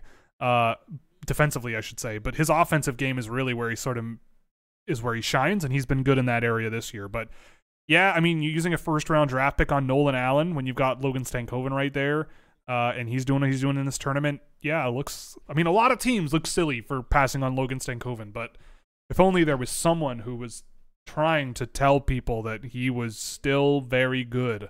If only, oh my goodness, if only there was people who could go to bat for a Logan Stankoven instead of guys like Nolan Allen. Oh man. Which 2023 prospect stock you think might have fallen the most during this tournament, if any? None, I don't think. I don't know. This is a hard tournament for a 17-year-old, right? Or 18-year-old. Like, it's hard. Like, these guys are 2 years older than you. Like, some of these guys are playing pro hockey already. Like, yeah, it's hard. I don't know. I don't look at draft eligible guys and go, okay, this guy wasn't great, so I'm going to knock him down. There were some guys that I think that impressed me more than I expected. Like, Stramel was one of them. But, like, I've got Dalibor Dvorsky as a late first-round pick right now, early second. Like, and the production that he has had in the second division in Sweden scales with about that-ish. And I thought that in this tournament he played okay and had some moments. And yeah, if it was a late first-round draft pick, I would take a swing on him. But there have been other guys that impressed me. I don't think there's anybody that's like not that has been so bad that I'm like, oh, okay, yeah, I'm pulling this guy down a lot. Oh boy, let's go.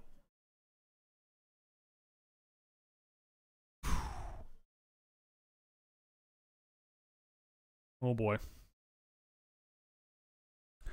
I do hope you enjoy your vacations, my dearest. Yes, thank you very much. We're very excited. We're going to Arizona in a little bit, and then we're going to, at the end of the year, we're going to Europe for a couple of weeks, which is going to be a lot of fun. I get to go to Scotland and an undisclosed location in the middle of the ocean that is going to be a lot of fun. And also Nashville. Nashville's going to be a lot of fun. I'm really excited for that. I've never been. I've heard it's wonderful. So really excited. Nemec seemed off during the tournament and at the worst of times during the game against Canada. I mean, I thought he was pretty decent. I mean, yeah, I think with Nemec, the best traits of his game were certainly there. His puck carrying and offensive ability were all there. And his defensive game was an issue last year, and it still kind of was an issue this year. Like, it doesn't really shock me. But his puck carrying ability certainly was there, and there's a lot of stuff that he brings to the table that's quite good. And this is why I track data, right? Like, the hell? But this is why I track data, right? Because then it allows me a lot easier to sort of take the good with the bad and illustrate exactly what a player is doing well and isn't really doing well in terms of performance, and if that really lines up with what I'm seeing. And with Nemec, it's like, yeah, I think with Nemec, if you see the bad moments and are primed to think he's not great or as good as people say he is, you're going to think that he's been disappointing. But if you really like Simon Nemec and you see the best parts of him that are there, and you want to believe in him, then I think it's going to reinforce that. The same thing for Luke Hughes, right? Like, some people have been saying Luke Hughes is trash. Some people are saying that the people who think Luke Hughes is trash are trash. as always, the truth is somewhere in the middle. Like, he's had some bad moments in this tournament, or had, I should say, had some bad moments in this tournament, but he has also had some really, really good ones. And again, he's always been a player that is going to take on risk. He's going to be confident, almost to a detriment. And he's a lot of fun when it works, and when it doesn't, he can be horrifying. And I think we saw all of those things, but it's about, when you look at the overall picture, what does he bring and what doesn't he bring? And how much are you willing to tolerate in terms of risk tolerance, right? Like, you know, sometimes if you want to like play with your money and buy risky tech stocks in 2012, like, it might really work out for you until 2022, and then it really doesn't work out for you, and you take the L, and you hope that during the times where you're taking the dubs, you are smart with what you've gained. You know, and like, that's kind of like the Luke Hughes of the world. And if you like buying really risky stock, guys like Luke Hughes look pretty good to you. But if you're, big save. See, yeah, like passes like that from Connor Bedard, you don't see that in Regina nearly as often as you've seen it in this tournament. Like that was the only thing with Connor Bedard that really concerned me, and still kind of does, is like, he's playing 70 games and playing not this style of play. Like, are the habits going to sort of get entrenched? But I don't give a poo. I don't give a poo about it. I don't care anymore. He's phenomenal. He's fantastic.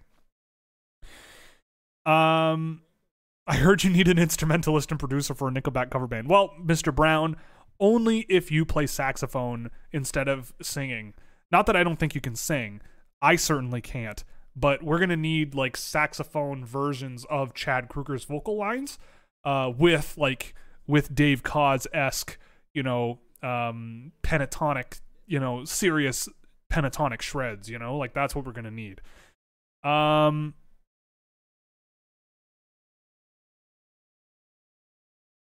What do you make of Finland in this tournament? Kivi Harju was at the tournament but didn't play a game. I thought Finland was underwhelming. Their whole prospect system for the last few years has, in my view, been underwhelming. Their junior league is underwhelming. Lenny Haminaho was their draft eligible this year. I didn't notice him like more than once. They were rough. Oh, what a goal. Shane Wright. What a goal. That was amazing. I mean, like, say what you will, but once in a while, Shane Wright pops off something like that, and you just go, if you could only do this a lot more, yeah, like, sign me up. Because you don't see it that often, but he is certainly capable of this, and it's wonderful when it happens. But yeah, I mean, look, Aaron Kivi Harju was not going to save the Finnish team, and when I look at Aaron Kivi Harju playing, I actually, right before the tournament, watched one game of his at the Liga level. Kivi Harju is one of these guys that has had this historic level of production in the Finnish junior level, but I'm not surprised that hasn't translated yet to the Liga level. Like, his skating needs to really improve, I think, but he's a really deceptive and creative passer, and I think that's where a lot of his offensive production has come from. But I don't know, when I look at this Finnish team, like, could he have played? I guess, maybe, sure. Should he have? I don't think he would have made a difference. And I think the defensive issues, or the defensive side of the game, is still a work in progress with him. And you're not going to play guys you can't trust. And I think with Finland, it was just on the outs, but he'll be in the tournament next year, and I think we'll see more next year. Boop, boop, boop, boop, boop. Greg Paterno doesn't play music or listen to music? Oh, that's a shame. Music is pretty cool, Greg. Do you see Colorado holding on to Barons? Probably. I mean, unless someone really good comes up as like a rental or a long-term buy candidate, then maybe. But, you know, I feel like having Sean Barons is a nice ace in your pocket to carry around for a while. Comparison game, Jaeger versus Holtz. You know what? There's a little bit of similarity there. I think Holtz is a better shooter than Jaeger, but Jaeger's also pretty darn good at it. I think Holtz also generates speed a little bit better than than Jaeger. Holtz generates speed a little bit better than Jaeger did. That Jaeger does, in my opinion. But I don't know. I when I look back at my work with Alexander Holtz and how I thought and the notes that I wrote down about him, it's like, yeah, you know what? I can see why he might be having a bit of problems. in translating to North American professional hockey. But he's still a heck of an offensive player, a heck of a shooter, and that should count for something. Let's see. Lafreniere for Logan Stanley. I mean, the Winnipeg Jets really don't seem to want to trade a Logan Stanley. He's an icon of the future. But if Alexis Lafreniere comes up, I mean, Logan Stanley in New York sounds like it makes a lot of sense to me.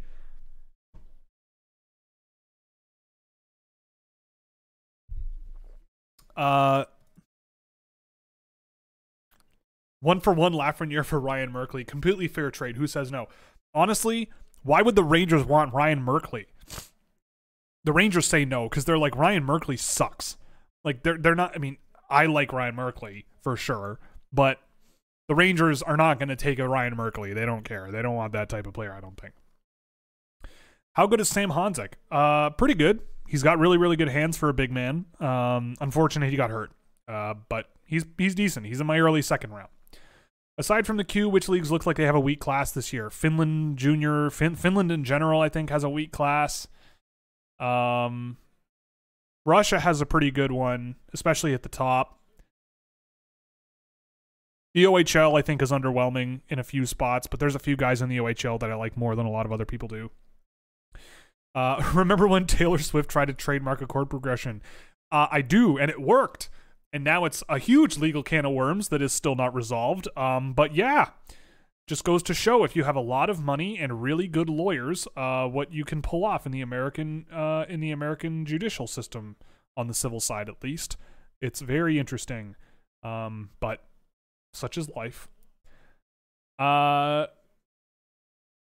You get to head to the World Juniors in the U18s. What? Oh, I get to run them. What changes do I make? I would make the Division 1A tournament happen in conjunction with the relegation round before the tournament starts. Oh, big block. So what I mean by that is I would take the Division 1A tournament before the World Juniors, take the teams that were a threat of being relegated from the previous year, put them in a pool together like a month before the World Juniors, and make them play to qualify for the spots in the World Juniors. I think it's kind of crazy that we have teams that qualify with, say, a bunch of 19-year-olds that are really good. Like this happened to Austria, where they had Marco Rossi and Benjamin Baumgartner basically carrying Austria into the top level tournament, and then Baumgartner had to go, and Marco Rossi was pretty much there with Vinzenz Rohrer, and that was it. And they got pummeled, and Marco Rossi also, after that tournament, nearly died.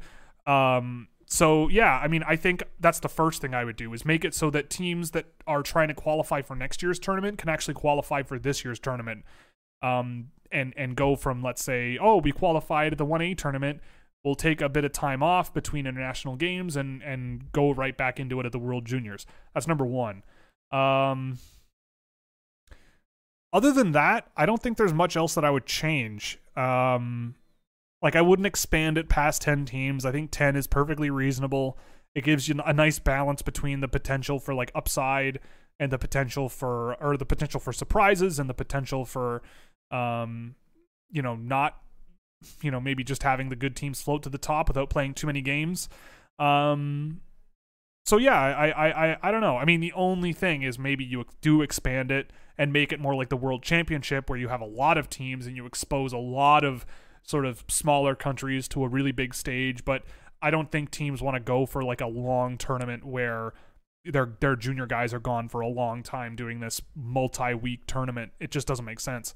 So yeah, but I don't know. That's probably the only thing I would really change. Off the post. Because I love this tournament the way it is. I genuinely really love it. It's one of the things I look forward to the most in any given year.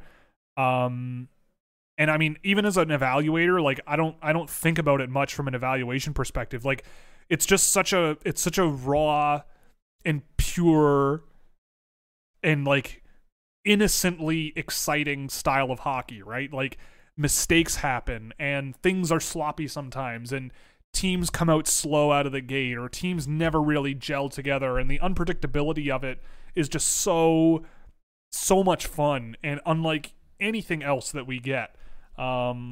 And also shout out to the women's U18s, which is starting up on Sunday. I think Canada lost today to Finland, so there's that. And if you're a women's hockey fan, you'll know that Canada losing to Finland does not happen often. So yeah, that starts up on Sunday, and that should be a lot of fun. Have you tracked Stenberg recently? He looked so good during the Holinka, but he has had a mediocre season. Yeah, I watched him maybe 3 weeks ago or 4 weeks ago. I thought he was okay. He's fast and skilled, but he doesn't really do much with it, which is really frustrating. I think there's a lot to work with him, and I feel like he could be a nice buy low candidate. Like if he doesn't get drafted in the first 20 picks of the draft, like in terms of raw talent, he's certainly up at the top. But in terms of playing as a unit and relying on actually trying to make plays that are likely to work rather than just volume playmaking and shoveling pucks around the offensive zone towards the middle, he could do a lot. He could drive a lot more than he does. He's a guy who I think has good skill, but when he challenges goalies one-on-one, I don't think it's enough to really open them up and create holes that often. He's fast, but I don't think he's fast enough to really evade pressure with the puck. I don't know. It's tough. It's tough to say, but he's up and down for me based on the day. But I also have an SHL game in my server that I need to track at some point, which I will in the near future. As a Jets fan, I've really been impressed with our prospects this tourney. Rutger and Lucius were impactful with USA, and Wagner was a pleasant surprise. Yeah, Rutger McGraw. The US was such a fascinating team, and again, like it's another example of like how we should do an intermission segment about how right I was. Haha. But I looked at the US team and I was like, well, there's a lot of guys in here that can skate in a straight line and just bulldoze through dudes, and they can shoot like nobody else. Rutger McGroarty's one of those guys. Chaz Lucius is a great, in-tight, skilled finisher. And all of those things were on display. Jimmy Snuggerud, you just give him the puck, he's going to rifle it. Like they had a lot of these guys where it's like, just give them the puck, they can shoot it. Cutter Gauthier, that's another one. Logan Cooley and Gavin Brindley were guys where it's like, well, you give them the puck, they'll get it in the offensive zone and set you up. But as long as you're there to be set up, it's like Josh Waugh, right? Like if you're there to be set up and you're in front of the net and you're, capitalizing on rebounds and easy passes to the slot, then you're going to score points. And those guys did a lot of that, except maybe more from distance and relying more on like actually just blasting the hockey puck through the net, which they certainly did. And yeah, I mean, those guys looked pretty good. Do you think Leo Carlsson has the chance to jump Fantilli? I would be very cautious to say that he was better at the World Juniors than Fantilli. I think Fantilli played a lot less, and I think that Fantilli still, I think he skated himself into a little bit too much pressure a lot of the time, whereas Carlsson kind of kept things a little bit slower, read the ice a little bit better than Fantilli did. But I don't know, I still have Fantilli ahead by a tier ahead, but they're close, but I'm still very much in the Fantilli camp.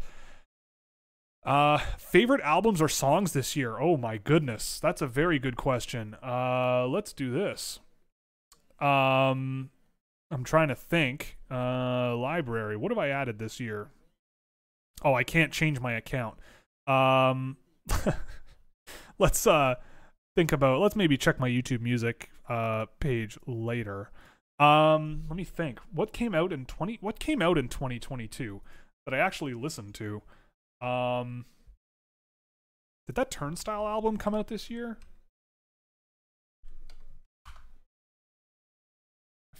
Didn't they put one out? Oh no, that was last year. I mean, I guess what I could say is what I got into a lot this year. I really got into Spyro Gyra recently. I guess that's more of a 2023 thing. Like I had a bunch of Spyro Gyra records that I got from my better half's family. By a bunch I mean 2, and I immediately fell in love. They're amazing. I'm super down with sort of jazz fusion kind of stuff like T-Square in Japan, Cassiopeia in Japan. I've been really into that stuff all year.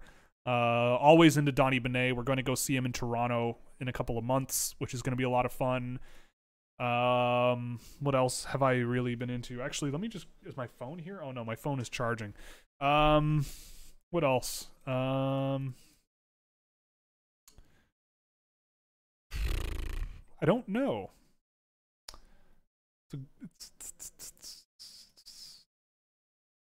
I also rediscovered my teenage adoration of Chet Baker. Sheesh. Yeah, I really dig Chet Baker. He's a G. He's a guy that I really like. Um, I'm just going through people that I listened to a lot of last year that really check out, or people that I listened to a lot of last year that may not be modern, but I'm sure there's a lot of new albums from 2022 that I wish I had my phone on me. I wish there was there were a lot of 2022 albums that I listened to that I pretty sure I liked, but if I could look at my YouTube music page without deleting my stream, I think I would do so. Also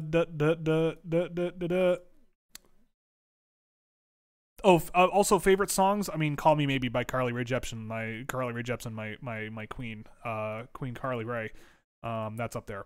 Thoughts on Isaac Rasen and Noah Oslin? Kind of went over them already. They were a bit underwhelming, I thought. Rasen could shoot, but he was a bit underwhelming. I demand the Nickelback covers performed live is in one of those loincloths. I don't think you want to see that. Nobody wants to see that. I don't know. Nobody wants to see that except maybe the other person in this house with me. But even then, I think she might go. I don't know. Ryan Merkley was an off pick from day one. Well, I wouldn't go that far.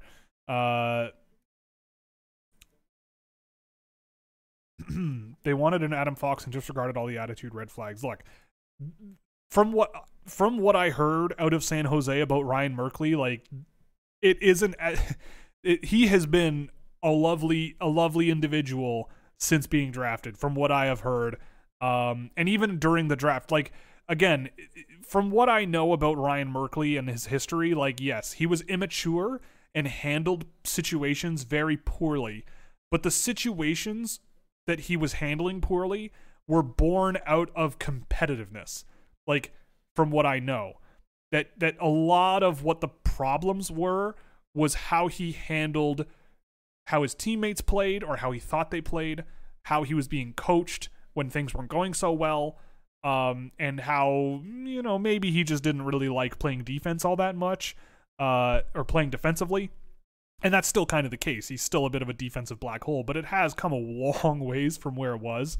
But I don't know. I mean, I don't know. I guess what I'm saying is I just don't like the idea of just attitude issues, because it's like, it's very vague, and you can get very complex and dismissive when it comes to looking at a person's attitude and like what that means. Like, again, when it comes to communicating things and like trying to be, you got to be specific, right? Like, and from what I've heard about a guy like Ryan Merkley is like, yeah, there were issues, but like, it wasn't, he really wanted to win, and like it was almost like pathological, and he was very frustrated and did not handle it very well. I don't know. See, Del Mastro shouldn't be doing that stuff after the whistle, man. Like throwing guys into the boards and getting your elbows up in them. Like, you're only up by 2 here, bro. Like, I don't know. There's still got half a game left.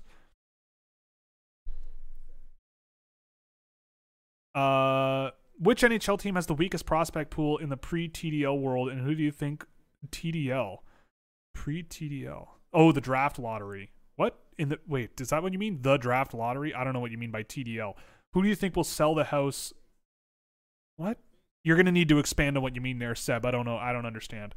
With Russia being out, I would love a big 6-team tournament. 2 groups, play each team twice, top 2, get into the semis, and then maybe best of 3. See, I don't like it being smaller. I don't like it being smaller than it is. If anything, okay, so TDL is the trade deadline. Okay. I'll answer that question after I finish answering this first one here. Which I already forget what it was. I got to find it again. Oh yeah, with a big 6. Yeah, I think that there's a magic to this tournament of having teams like Latvia come up and have this be like the biggest moment of their hockey careers. Like, I don't care. When these are teenagers, like, I don't care about getting teenagers together and having literally only just the best ones going at it, right? Like, I am really interested in seeing where the Latvian team would be compared to a team like Canada or the US, right? Like, I would be very curious. I want to see how Norway is going to do against the US or Canada or Sweden next year, right? Like, oh, dude. That dude just pour a beer all over his face. Oh boy, that was great. I don't know. I personally love it the way it is. And I don't really see a reason to just take a bunch of teenagers who are from a very specific group of countries and just put them all in a room together and see who wins. I like this sort of mix of both and using it as a bit of a barometer.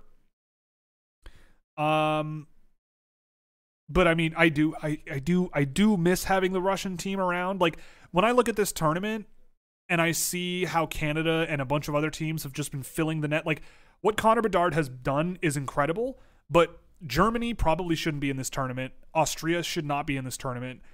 Belarus would have been in this tournament and probably would have stuck around. And Norway probably should be in this tournament. It's because of COVID and the rules changes and what's going on with Russia, this tournament, like, there's a lot, there was very clearly to me like a top group of 3 teams in Canada, US, and Sweden, and then there was like 4 more teams closer to the middle of the pack, and they were just going to be a bloodbath, and they were, and then the bottom few teams were sort of sitting at the bottom, and whoever sticks around. And adding in Russia and Belarus probably would have made this tournament a lot stronger and probably would have retained Connor Bedard a little bit, but it's still incredible what he's been able to pull off. What about songs from any of your followers and or patrons? That's true. Brown is a very talented musician. I don't know if he has any links to post. He's sent me a couple. He's got some cool stuff going on. Lovely dude. Met him in Seattle. Super cool. Really great to meet him. Good to see you in here too. So check him out. Yeah, so the trade deadline question. The worst prospect pipelines in the league at trade deadline time, I would say Colorado, Pittsburgh, and outside of LaSalle, maybe Boston. Those are all not great. Yeah, we'll go there.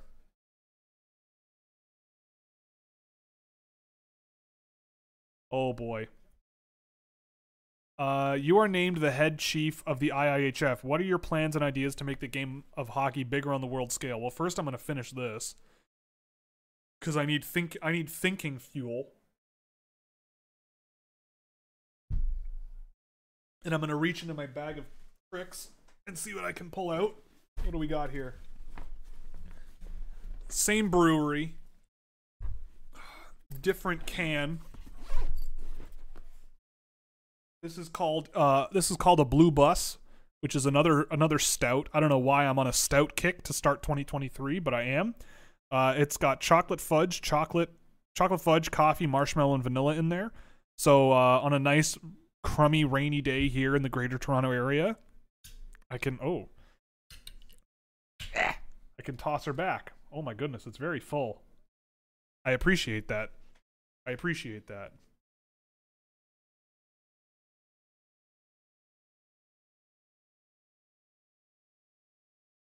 Should I start a second channel just for beverage reviews?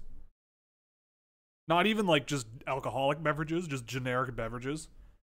And like people, you guys, you can all send me with you can all send me just stuff to review to some PO box, and the poor employees at Canada Post are gonna have to sift through it all and check it for worms and stuff. Should I do that? That'd be fun. I do use colorful language and I like to talk. Oh, I got beer all over my computer screen. Uh-oh. I don't have any paper towel down here. Why? I do. I'll be right back in 30 seconds.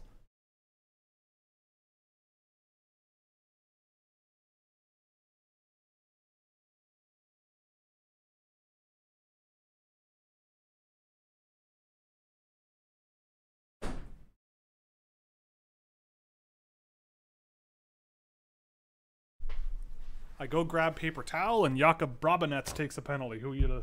That's no good.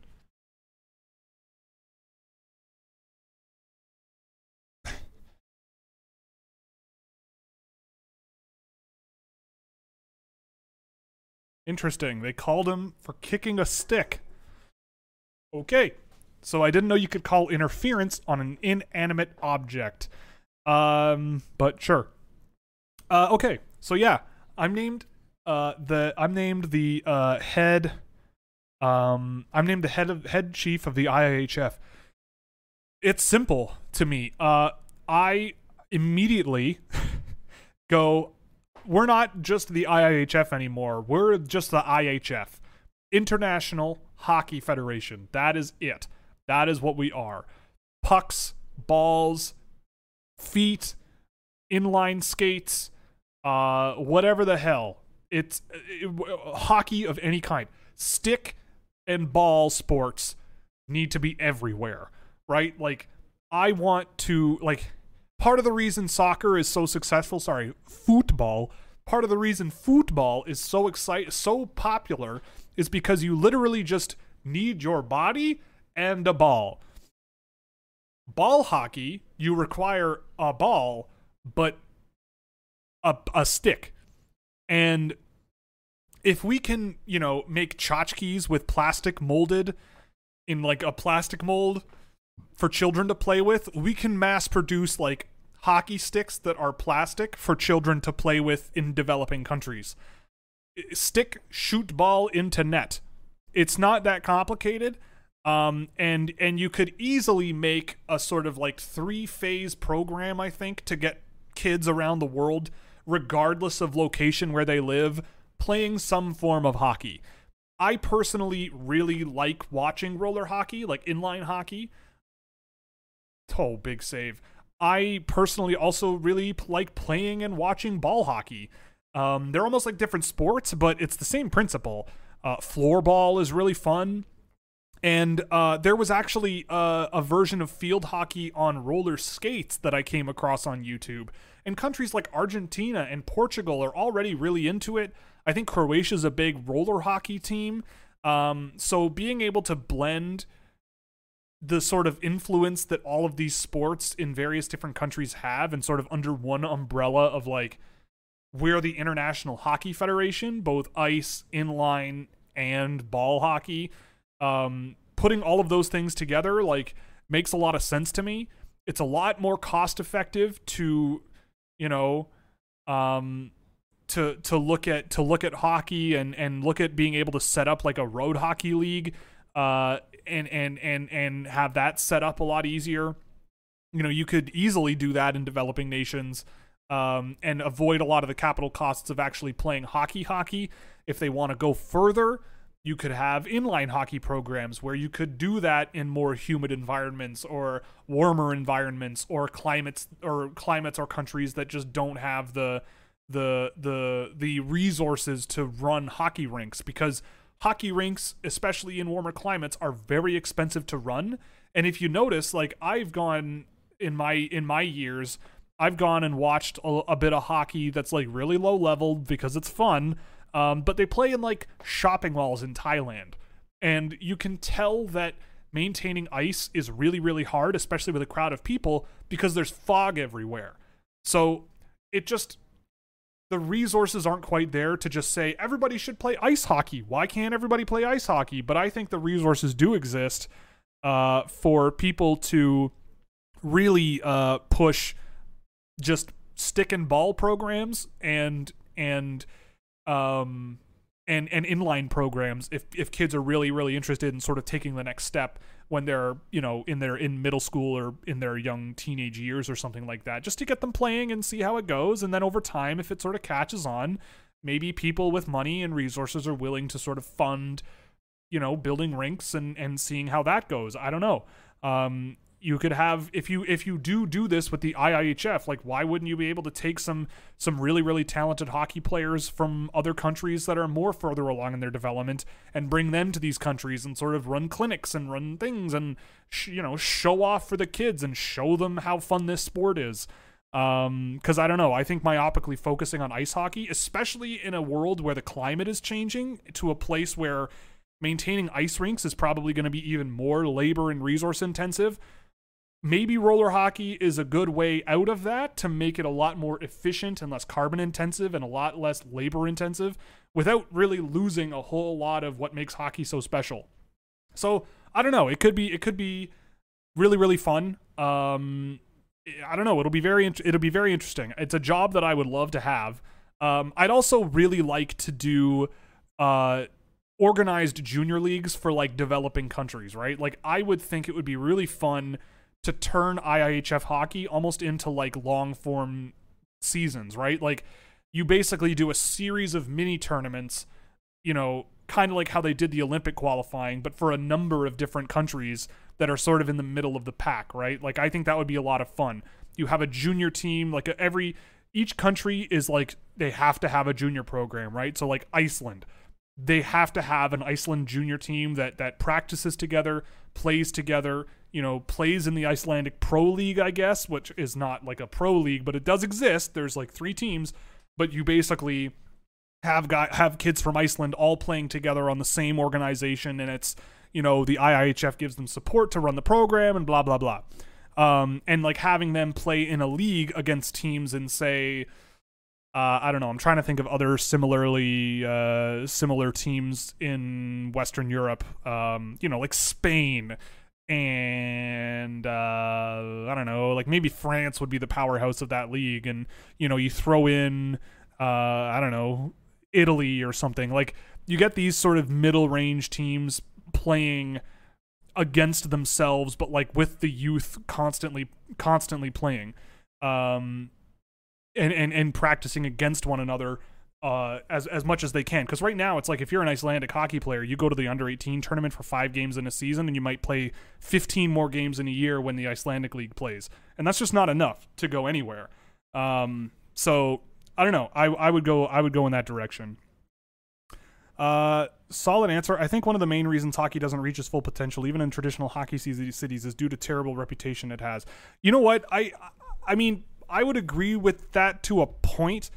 I think the bigger reason hockey has fallen behind, right? Like, I think the 2004 lockout really took a lot of wind out of hockey's sails as a marketable sport in the States. I think that American teams are really doing a lot of good work to make themselves more money. And I think Canadian teams are in Canada, we are, I don't know, this is just my experience from living in Canada 32 years, but I get the feeling that we're very culturally entrenched in doing things a certain way. And any sort of threat to doing things a certain way is like asinine and like laughed out of the room until Americans do it. And if Americans do it and it works, then we do it, but we do it dialed back like 25%. And pat ourselves on the back, right? Like I love looking at the American app for certain services and then the Canadian one for similar services, or even the same company, right? Like, I don't know if there's an example in the States, but like Canadian Tire is like one of the biggest retail chains in Canada, but it is like notoriously awful. And their mobile shopping experience and online shopping experience is just bad. Like it's bad to the point where you're like, what is even happening? Like what is the point of even buying anything from this store? So I think that Canada's bigger problem is that there just isn't it's too conservative, like in terms of just fun factor, right? Whereas Americans, they see marketability as like, well, if the people like it and it's fun and it makes us money, then we should just do it. Whereas in Canada, there's a lot more like hesitancy and like, well, we don't want to like go too far outside the box, you know, or no. So, but I don't know. I think the misogyny and racism problem isn't, I don't know if it's like a structural problem in hockey so much as it's a problem with how fans, what type of people hockey attracts as fans, and what we're trying to do to get away from that, and the pushback from trying to get away from that, right? Like for example, like it's a milquetoast version of it, but like in game 1 against the Czech Republic, when Zach Dean got thrown out of the game, like people were losing their minds. They're like, oh, Canada, the IHF is too soft. Hockey's getting too soft. Like, this is ridiculous. Like, rah, rah, rah, rah, rah. I look at that hit and I go, you know what? Like, the IIHF does it right. I don't care if head contact is incidental, but there was contact to the head there. Zach Dean ended up basically sitting on top of the boards after finishing that hit. And he skated into that situation to obliterate that player. But people who rally around that, like, it's, to me, there's a certain type of person who really values that and really wants to see that in the game a lot. When in reality, it's like, well, that is a safety problem. Like, the guy, I think the Czech player in that situation turned into the hit, or he turned to face Zach Dean during that hit. So Dean didn't let up when his back was turned to him. So if anything, it's like the opposite of, oh, he turned his back on the player mid-hit, therefore it's not as bad.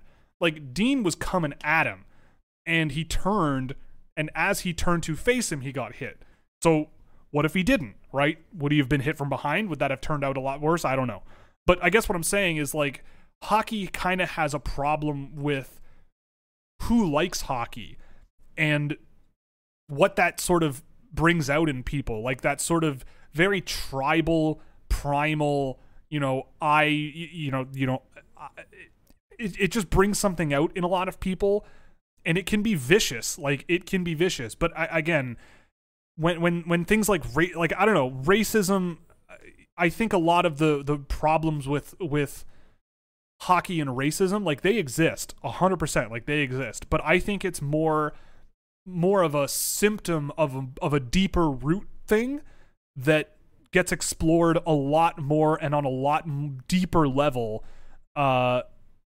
just because racism is a thing that is everywhere in a sense, in some way, and it bleeds into a lot of other things.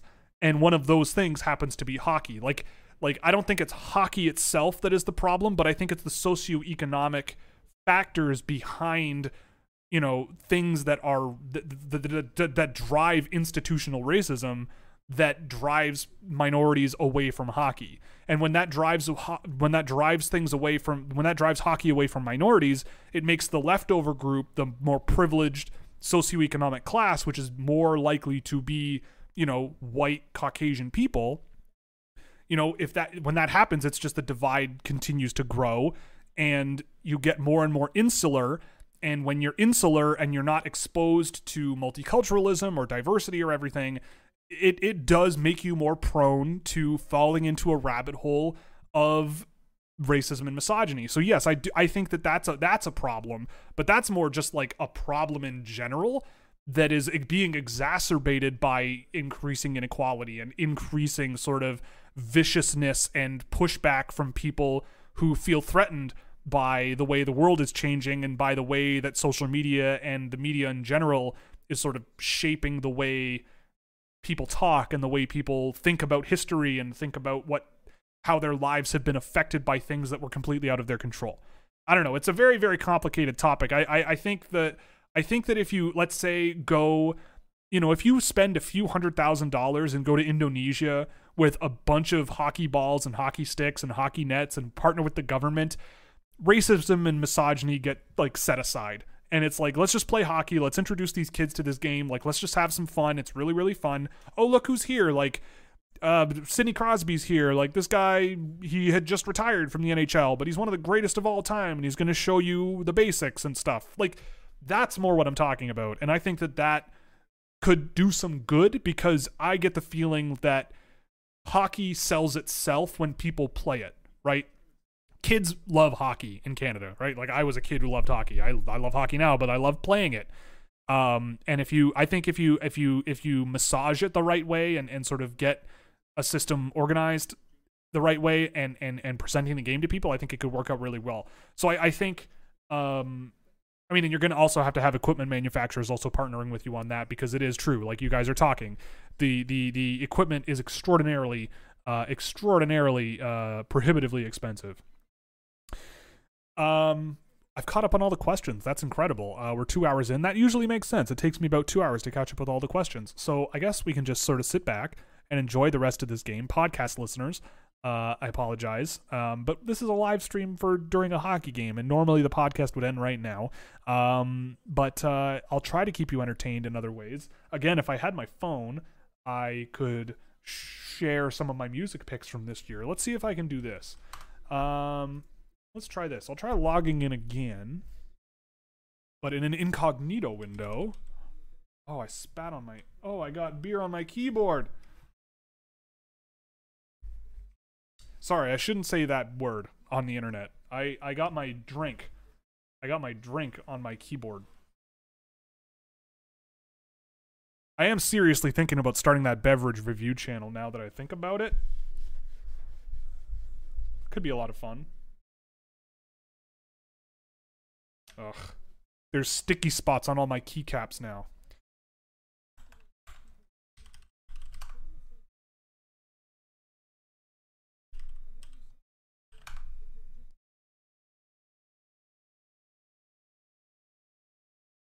Oh, I don't have my phone to do two-factor authentication.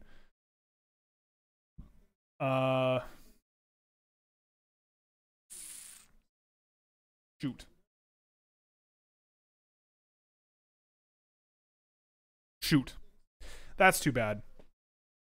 Looking at the World Cup recently, it showed me how important best on best play is. The NHL and IIHF need to work out a way for having that tournament. It's a mutually beneficial event. Well, yes, 1,000% I agree with you on that. It is so insanely dumb and bush league that they can't just agree. Like what? Like why is it up to the NHL? Like the NHL is just a professional sports league. Like, do they take precedence over an international federation of literally everybody who plays hockey, right?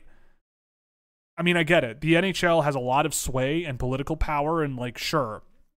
I don't know. It's just so insane, and I don't understand. Like, it would be like, what if the Premier League organized the World Cup? That would be stupid. It would be dumb. It would be very, very dumb. It would make no sense. So yeah, they definitely have to work out a way for having that tournament.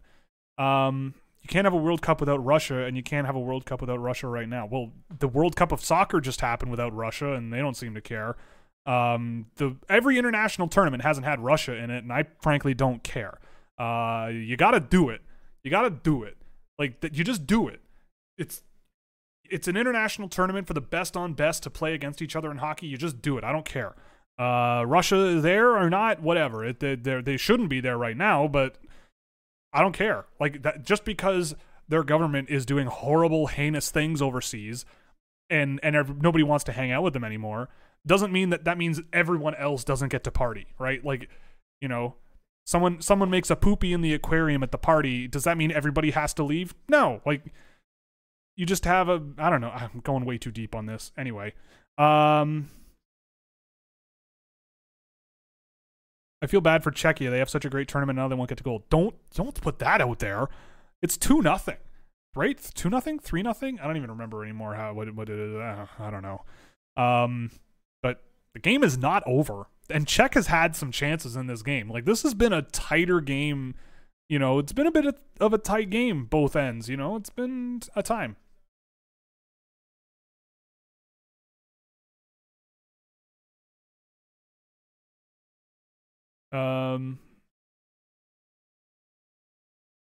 What are your thoughts on Joshua? Oh my god. He's still Joshua. My thoughts on Joshua has not changed. Well, they would never do the World Cup in soccer without players in European leagues. Well, yeah, but like, we're not talking about a bunch of different European leagues, right? We're talking about one specific country. Again, like, just because something bad happens with one group of players, it doesn't mean that nobody else can do what they would participate in otherwise. Like, why would we do the World Juniors, right? Like, it doesn't matter to me. Like, you got it. Like, again, like someone mentioned it. Like, Connor McDavid is in his mid-20s and he still has not played in a best-on-best men's tournament. That's unforgivable. The NHL has had the biggest star that they have ever had, in my opinion, in terms of marketability and like highlight after highlight after highlight and cheat code after cheat code after cheat code, and he's stuck in Edmonton. The Edmonton Oilers can't win. You know, he doesn't have a supporting group. Like, and he's just not. He should be one of the biggest stars in sports right now. He's one of the most exciting athletes out there, and he's just a guy to a lot of people. Like, he might lead the league in scoring in the NHL, but in terms of the overall marketability of sports in America, especially, I would be totally understandable if people did not know who Connor McDavid was. But if Connor McDavid played in like Dallas or New York or California, like, I bet he'd be on Wheaties boxes.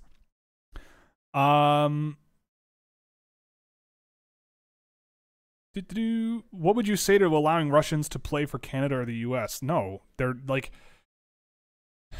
you say you feel bad for Russian NHL players. What's transpiring is not really their fault. No, it's not. It's not.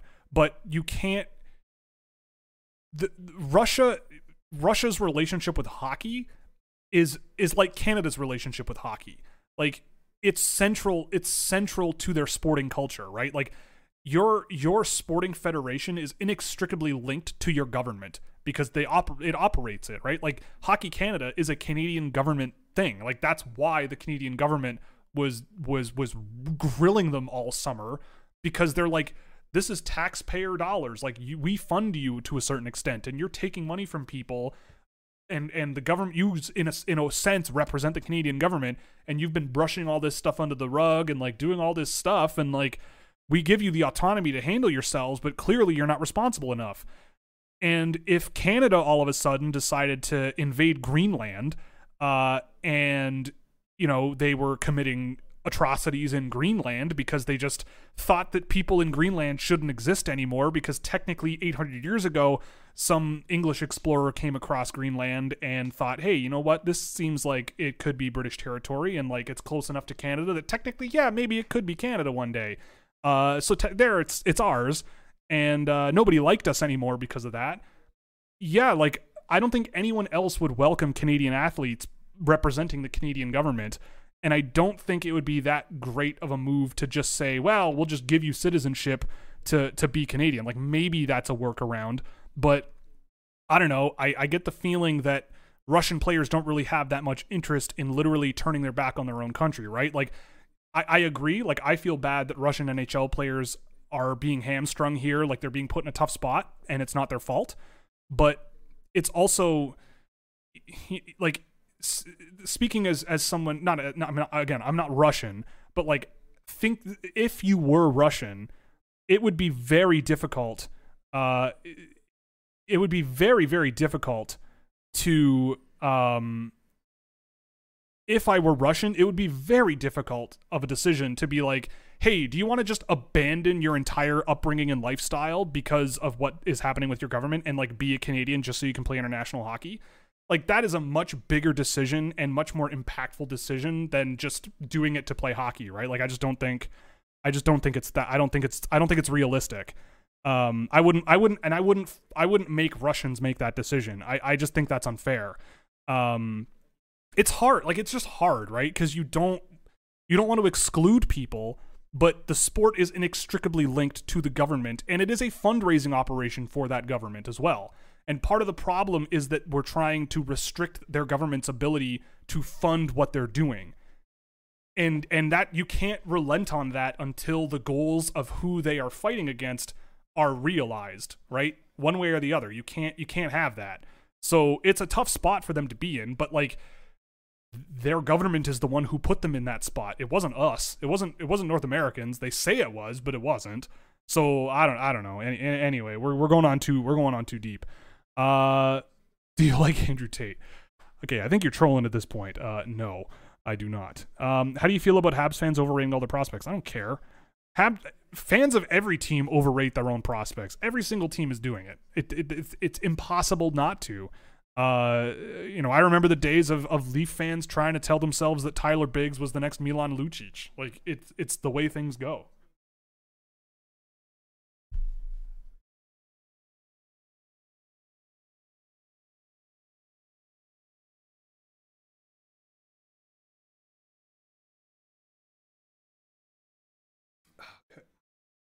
Oh, that's a pretty good can of beer.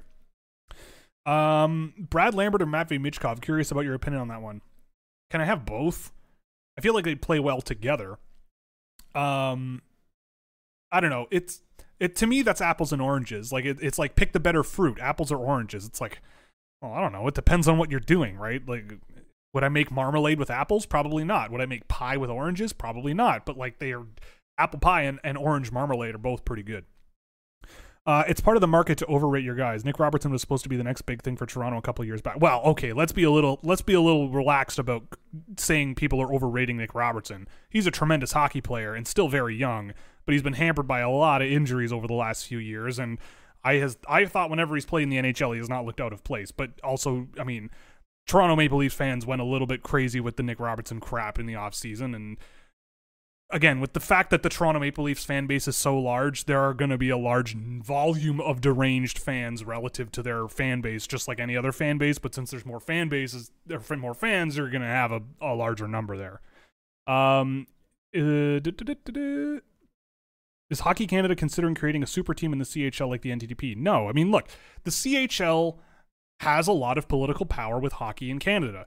Think about how hard they have pushed against the idea of letting their players leave early to go to the NHL or AHL before they age out of the CHL, because they feel like they would lose a large source of their revenue, and they are a community organization a lot of the time. Like in Peterborough, like the teams need to sell tickets in order to survive in Peterborough or Saginaw or whatever. Like that's what they need. They need to do it. They're not going to make ends meet by not selling tickets. So in order to sell tickets, you have to have good players. And if you don't have good players, you're going to have a hard time selling tickets. No other place does it, but they have a lot of political power.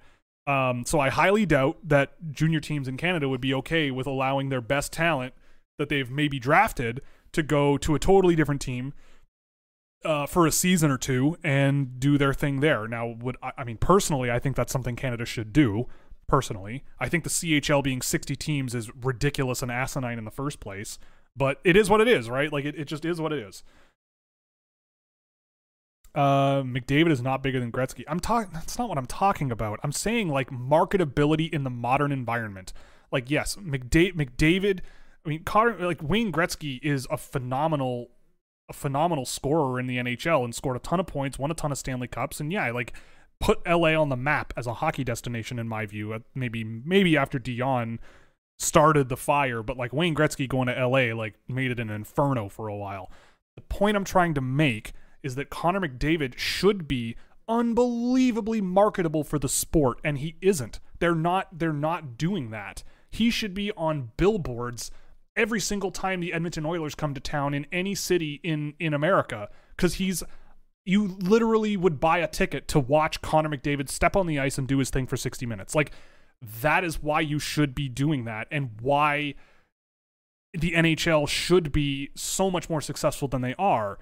But because of factors that revolve around culture and a number of other things, it's artificially hampering itself. It holds itself back from the marketability potential that other sports have.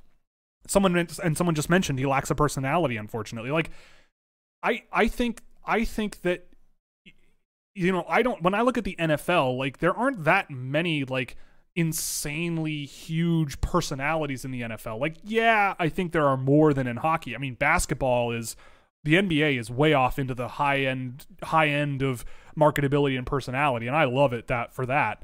But I mean, I look at the NFL, and even guys who aren't super personable, they still are pretty popular, and like they still have interesting things to say. And I feel like if Connor McDavid, again, the cultural thing, Connor McDavid, I think if the culture around how players present themselves and talk to the media, even like as a professional, if that was done a little bit differently, yeah, I feel like it would also drive a lot more. I think it would drive a lot more attention to hockey, right? Like when I was a kid, the NHL in the States was at par with like the NBA and the NFL, and then the lockout happened and the game got better, but everything kind of grinded to a standstill, and the focus for a long time was how can we be really tough and fight and battle and play physical. And only in the last few years, I think, has the NHL really turned a corner with driving that sort of everyone should be able to score. That's what the fans are paying for. Like, they like the speed, they like the pace. That's what the larger market really wants to see in their sports. You know, like that's what they want. They don't want to see trap hockey. You know, it might work to keep games 2-1, but that's not going to sell tickets as much. So I don't know. It's a long, complicated discussion. Hockey is just a strange sport in the marketplace of sports in North America.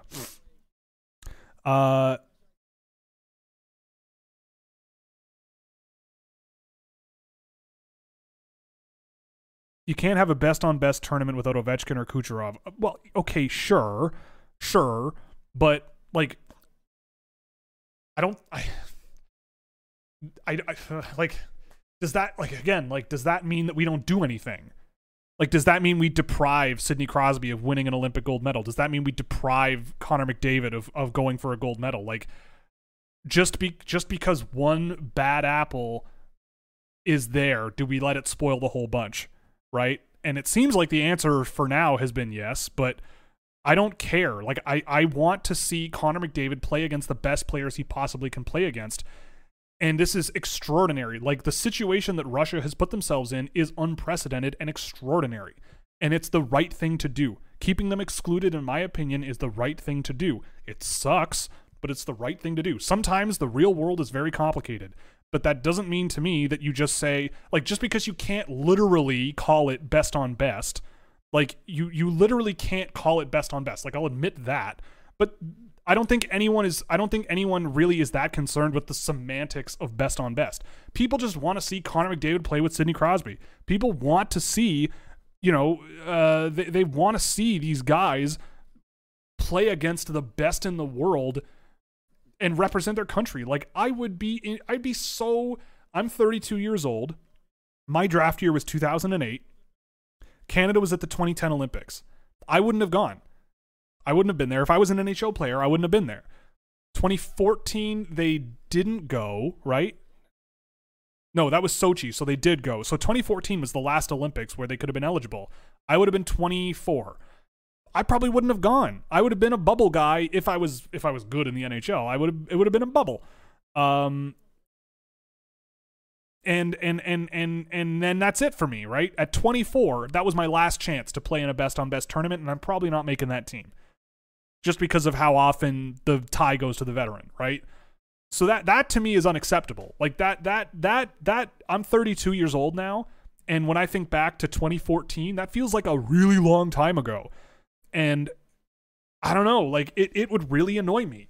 And I don't know, maybe I'm just patriotic because I love the country where I come from. Oh my goodness. See, like, this is what I mean. The Czechs are not out of this game, guys. It's not over. Like, they're playing hard. They beat Canada earlier. They're playing hard. Like, this game is not over. I don't feel bad for them at all. They're playing hard. This is a tight game. But yeah, I don't know. It's very long and complicated. Who is bigger in Canada at the moment, McDavid or Alphonso Davies? Worldwide, obviously Davies. I'm curious to see how it's seen there. Oh, I think McDavid. Maybe after the World Cup, it's a little bit closer, but I think Davies is, like, for if you're a sports wonk in Canada, then yeah, I think he might be more important to you than McDavid. I will also say that the MLS has been on, like, an exponential growth in terms of popularity. I saw a fascinating tweet thread today about just how important David Beckham has been to the MLS, and how MLS valuations went from, like, when he went into the MLS, TFC paid $10 million for their expansion fee, or $8 million or something, and the most recent expansion fees were $325 million.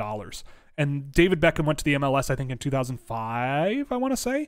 So in the last 17 years, the amount that it costs to start a new franchise in the MLS has gone up 400 times. What is it? 8. So it went from 8 million. Oh my God, I can't believe I have to do this by hand. Equals 325 divided by 8. Yeah, like almost 40 times. The cost of starting a new franchise in 15 years has gone up 40 times. And valuations for most MLS teams are like around $500 million now to like $300 to $500 million. And most NHL teams are around that. And the NHL's been around for 100 years. Like, the NHL is falling behind. They are falling behind. And so maybe in my myopic hockey-centric view, it seems kind of crazy to me that Alphonso Davies would be less marketable or less of a big deal. But you know what? It may be closer than we think, but I do think that McDavid, just based on his standing in the sport in general and how he plays and what he does, I think he does have more of a big profile. But I mean, Davies is a hell of an athlete. I guess that's another thing to point out. Yeah, the quest for the next Lucic was a hell of a ride. You know what? And now, and you mentioned now that people are looking for the next Tage Thompson. I know. I know. I will say, someone mentioned this looks delicious. It is. It's excellent. It's definitely heavy on the fudge part, and coffee more than anything. But it's thick and tasty. It's good. It's good. It's good stuff. The Blue Bus from Bandit Brewery, if you live in Toronto. I think it's in Roncesvalles. It's a nice place. Really good burger there, too. They do a really good hamburger. And yes, it does come with cheese without having to ask for cheese, which is good.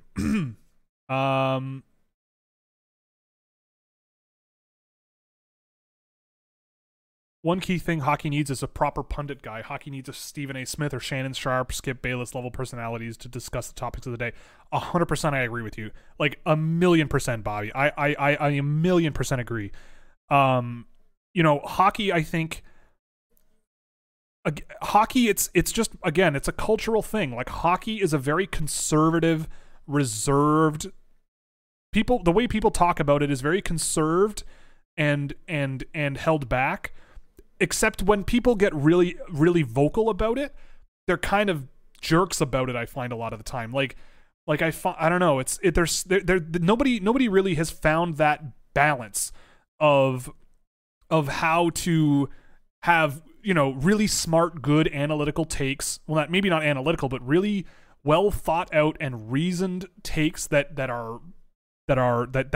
set aside all the cultural biases in the sport and just look at the output of what players are doing. It's and it can be hard to separate those things in hockey, but I don't think there's been a person that really rides that line super, super well while having a really fun, marketable, social media-esque personality. Like I really like Mike Johnston. I really like Mike Kelly. But I don't really foresee those guys going viral. You know what I mean? Like I don't really see that. Someone mentioned John Tortorella.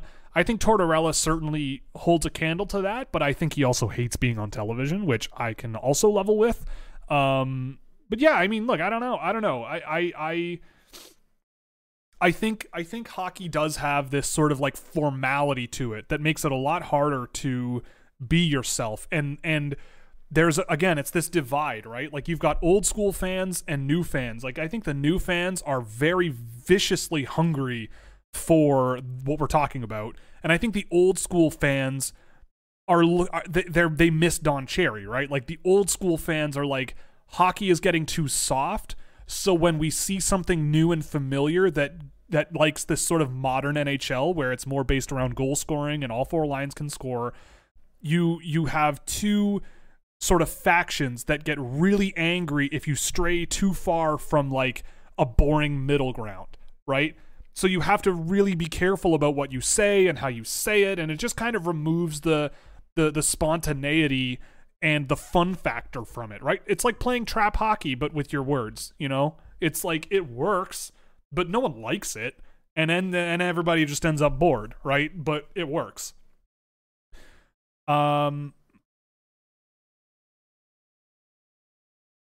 If there was NHL players at the last Olympics, it would have been one of the most talented teams ever. Yeah, it's true. It would have been amazing. Yeah, if someone mentioned PK Subban, I think PK Subban going on ESPN is a good step in the right direction. Like he's always been very personable.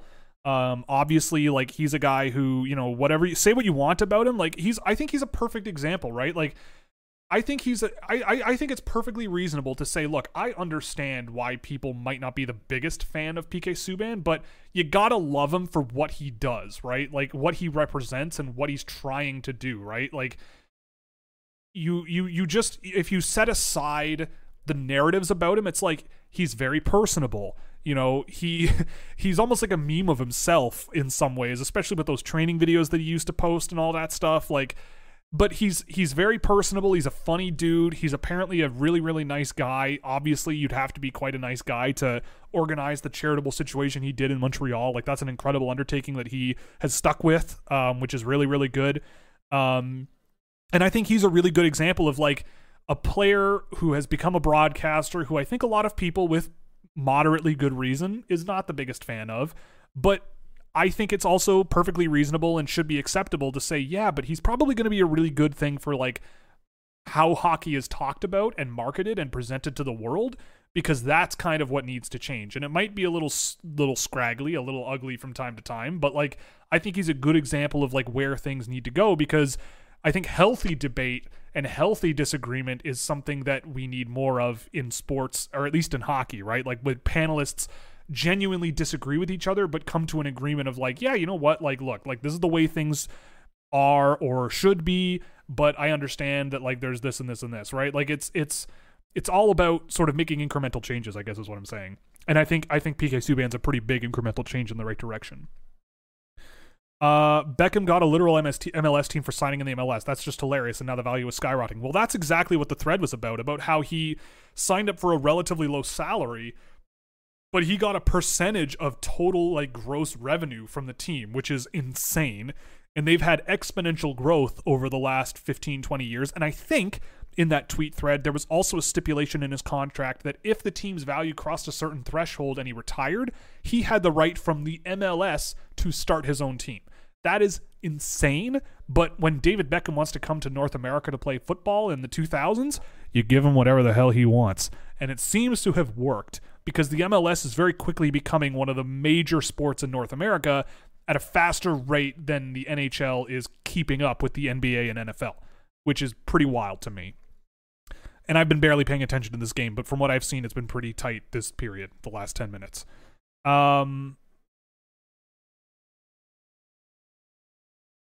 Oh, I think I've heard of Bear Lasers beer. I don't know. Maybe I've seen the can in stores. I'm pretty sure darts, NASCAR, and bowling are on par with hockey in terms of popularity. I mean, darts is amazing. I'm not going to fault darts. The darts clip of the 9-dart round that got posted where two guys almost got a 9-darter was incredible. That was unbelievable.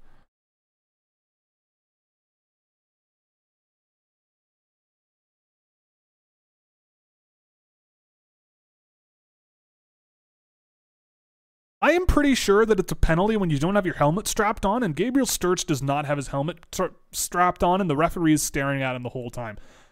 I could have sworn that if you have your helmet undone for an extended period of time and you get warned about it, and you don't fix it, you could get a penalty. But maybe I'm just being a baby. Problem with the NHL, though, is you don't have dominant players that just carry teams. It's a lot more team-based than other sports, which makes hot takes a lot harder to exaggerate. Yes and no. I think that that's partially true, but like I don't know. I think this is just me and my anecdotal experience, but I think the way that I talk about players is quite a lot different from how a lot of people talk about players, right? Like when someone says, "Oh, this person skates really well. Look at how fluid he is." I always think about that and go, "Yeah, but doing what?" Right? Like what is it about this player that is great? In what situation, right? Like if I can skate really, really well, but suck in a game, that makes a difference. Oh, there goes my boy Yuri Tiacek. So for me, I just think the way that it's talked about is, you know, like I really liked how Kevin Bieksa early on in his time at Hockey Night in Canada really sort of dug into sort of the nitty gritty of like, well, here's what makes this player special that he does so well. And once in a while you do see segments about that, which I think is, oh boy, which I think is always really, really interesting. And I think hockey needs more of that. I think it's doable. But I see your point about how like you can't just identify a player and go like, look how sick he is. And it's like as good as other sports. Problem with hockey is that there's no personality, and when there is one, it gets ridiculed. Yeah, that's true. Guys like Biz Nasty, Subban, and others make it fun. Yeah, I mean, that's true. I don't watch a lot of those TNT broadcasts, but what I've seen, they're okay. And hockey fans do definitely gatekeep. That's 100% a thing that definitely happens, for sure. And then Bobby following up with Biz Nasty being the aura of toxic frat boy mentality. Yeah, I mean, that's true too, but I think you do kind of, at least for now, like you kind of need that, but you need to put something against it that is more intellectual and educated, right? Like you need someone to come out there, and when Biz goes off on some tangent about whatever the hell he's going off about, someone who can think of just a quick one-liner of like, yeah, so then why does he still suck, right? Like, why can't he score goals? Like, why can't he make a pass to save his life? Like, and be right about it, right? Oh, that's one. That's one, ladies and gentlemen. We got a game. Where's that person? Where is that person saying that, oh, I feel bad for the Czechs. They tried so hard. Bruh, the game is not over. This is tight. This could be fun. This is going to be a fun finish here. Let's go. Let's go. But yeah, I mean, I think, like, I don't listen to Spittin' Chicklets. I think I listened to the first 2 or 3 episodes and then got sick and tired of it and turned it off, right? Like, oh boy. Are we going to have an offside controversy? We could talk about offsides a lot if you want to close out the stream for the next 20 minutes, because my hot take is video reviews are insane now, and we should automate offsides. Forget about video reviews, except for like goalie interference and offside. You got a chip in the puck, put a chip in the boards and a chip in people's sweaters, and I don't know, fix it somehow with some sort of automated system for offside. Oh, they're counting it. Okay, well, here we go. Oh God. But yeah, I mean, I personally am not a huge fan of Spittin' Chicklets, and I do think that they do reflect some of the things in hockey that we're trying to get out. But I do think that again, like, you want to put an environment on TV where you can have people that disagree and people have like crazy takes, because that's fun, right? Like, there's a reason why Biz Nasty is so popular. But you also would love to have someone who could play ball with him and be like, well, then if that's all true, then why this, right? Like, someone who can give them a counterpoint that over time, hopefully more and more people go, yeah, you know what? That's true. You know, it's like, oh, this is true. Now, granted, the company that runs Spittin' Chicklets, someone just mentioned, not a great example of like a modern sports media enterprise, but especially because, you know, when you mention that, the people who like it go bananas and completely lose their mind and call you a snowflake when they're the ones being a snowflake. It's wild and bizarre and weird, but that's their prerogative. That's how they've become what they are. And again, like, if you want to go to battle with them, I think you have to put someone who can play ball while also, oh my goodness, see, it's not over. I told you.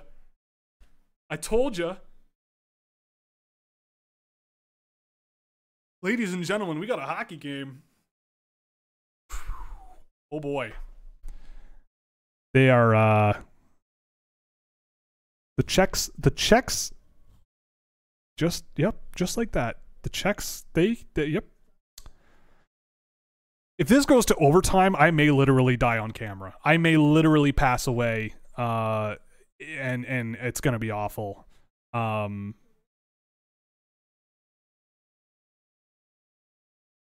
my goodness. Oh my God. This is why we watch, right? We want to see this. We want to see this.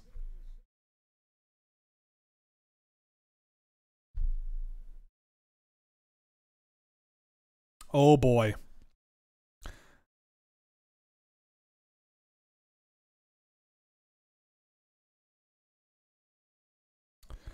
I forget where we were on that discussion. My brain kind of completely changed gears. Let's go, Logan. Come on. Nope. Yeah, Yuri Kulik has had a great tournament, by the way. Like, I've really liked him. Like, I thought he was one of the better 200-foot guys last year. And I think he's still bringing it this year. Like, I thought he's been playing really, really well in this tournament, rather than just, oh, I'm gonna take all the pucks from my teammates on the power play and just crank them into the net myself. Like, he can do that, but he's doing a lot more. Oh my goodness, I thought that went in.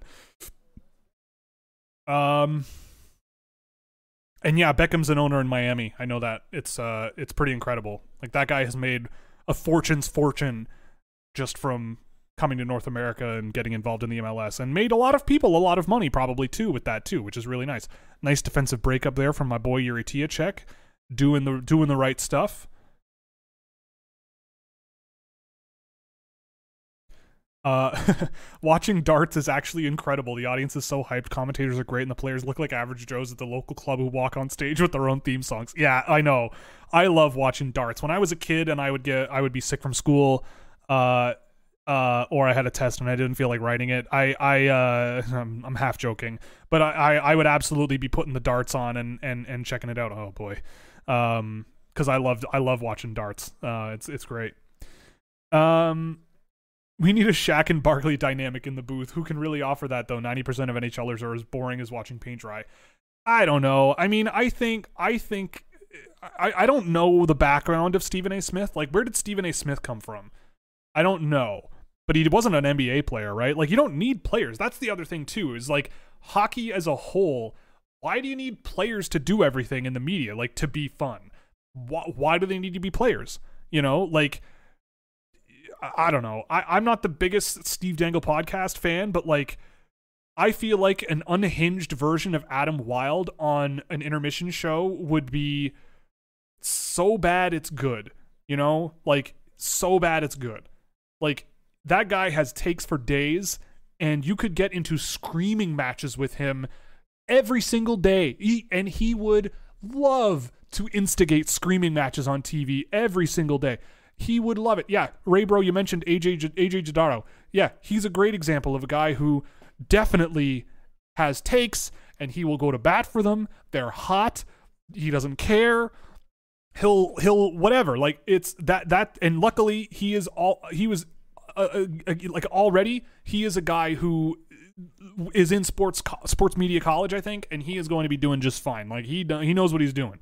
Yeah, Alex Nelson, the SDPN guys were unhingedly laying into Bettman the other day. They do that every other podcast for like 45 minutes. So yeah, like, I'm not surprised. And I think that's a big reason why guys like those guys will never be on major NHL broadcasts or whatever, because they openly admit, like, Gary Bettman is banned from their show. But I'm just using him as an example of, like, someone who is out of nowhere. Yeah, Pat Maroon. Pat Maroon's a great example of a guy who I think would make a pretty interesting broadcaster, or at least you give him a try, right? You give him an intermission segment as a special guest, see what he does, and you let him say whatever he wants, right? It's like the whole thing. You can say whatever you want once.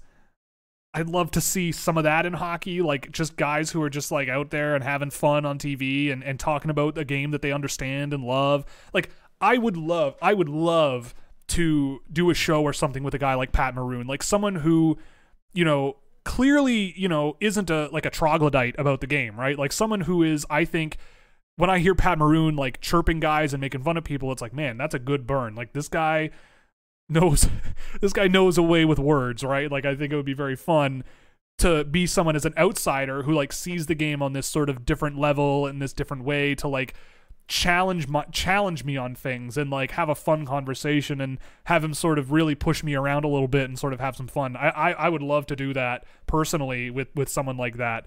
And yeah, I definitely think Pat Maroon, just based on what I've heard him say in the public and in the media, like, that would be a fun show. Oh no. But yeah, I guess what I'm saying is, like, yeah, there's definitely people out there who exist that know how to talk about hockey in a way that I think makes it really marketable, but you definitely have to have, like, a good balance of different attitudes and ways of handling things that kind of complement each other quite a bit. Oh my goodness, this is a tight one. Again, whoever commented, I feel bad for the Czechs because, you know, it's like, you jinxed it, bruh.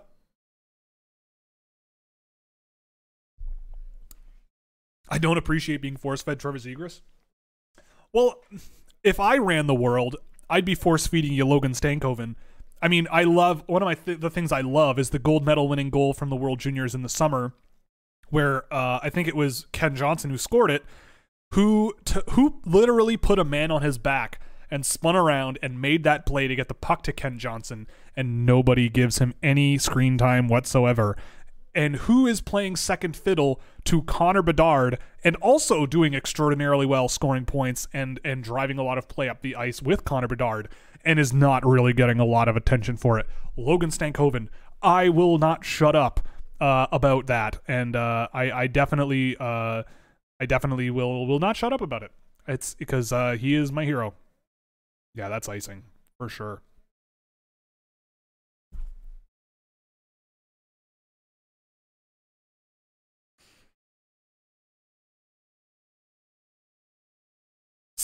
Stank bombs.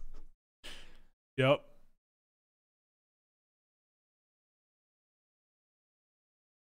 Yeah, whenever he scores, I tell him. I tweeted it last night, but I've been saying it to myself. He stank. Something stanks. There's some stank coming from somewhere. I don't know what it is. I don't know. Oof. All right, Shane, let's go.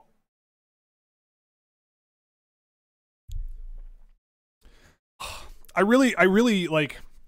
It's so funny watching Thomas Suchanek be so good this year, because if you just looked at the data from last year of all the goaltenders that I tracked, let me see if I can even find it. Is this it? I think Thomas Suchanek was the best kind of goalie that was available. Like, Thomas Suchanek, he faced 44% of his shot attempts that he faced were from dangerous areas, which only Reed Dick passed him, but his save percentage was .870 on those opportunities. He faced 22% of his shot attempts from high danger areas, which is second to a guy who played in the Czech junior level, and he had an 805 save percentage from there, and then 805 would have put him, what is it? Yeah, like, it would have put him sixth behind 3 Russians, a 3 times undrafted guy playing in a weak conference in the NCAA. Nobody who even came close in terms of high danger shot volume. Suchanek was outstanding in terms of just raw data last year, and I should have put more faith into that.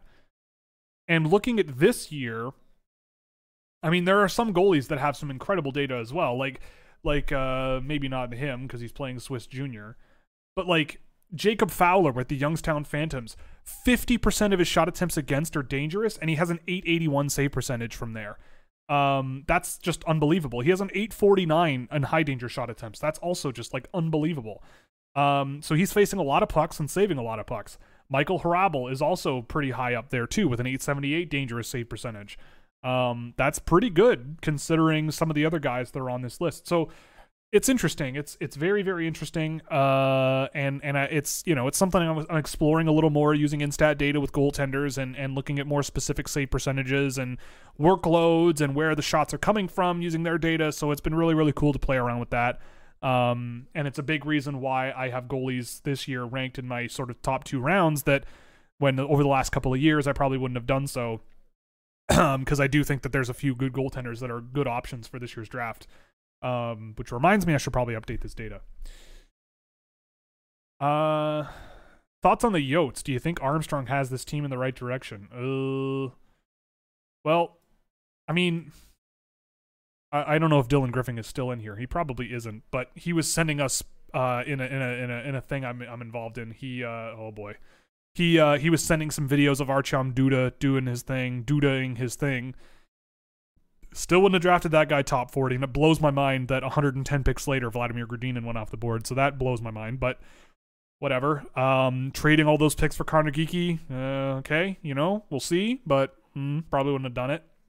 I don't know. I think the Yotes are, they could be doing a lot better. I'll say that. I don't think they're doing poorly, but I think they could be doing a lot better. Who are your all-time favorite athletes in general? Oh, that's a good one. I think Paul Kariya's up there. Again, I'm just going off sentimental, not saying like these are the GOATs for me. He's right up there. I think I have a lot of time for the Williams sisters, Venus and Serena Williams. Like, I just remember growing up watching them playing tennis, and they were just like astoundingly talented athletes and just unbelievable, both of them, you know, Venus and Serena. I know Serena gets a lot of attention, but I think Venus is right there with her. I think they both they deserve a lot of a lot of respect. My favorite athletes of all time. I mean, Connor McDavid is up there. I love watching Connor McDavid. I'll watch Oilers games just to watch Connor McDavid, like almost everybody else on the planet. Trying to think of non-NHL. I have a lot of respect for Patrick Mahomes. I think Patrick Mahomes, just the way he plays football. I'm not a huge football fan, but I love when guys are just like playing like they're on a different level. And I think Patrick Mahomes is one of those guys who just has that capability. That's a big one. I'm thinking about other ones from when I was a kid.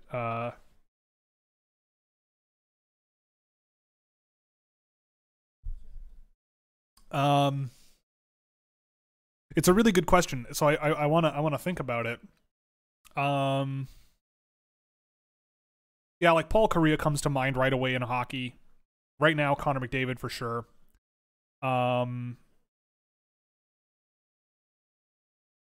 There's definitely like Olympians that I've really, really loved watching. And there's no shootout in the gold medal anymore. Yeah. That's right on. That's sick. Oh my God. Like, it's true every single freaking year. Canada. Oh!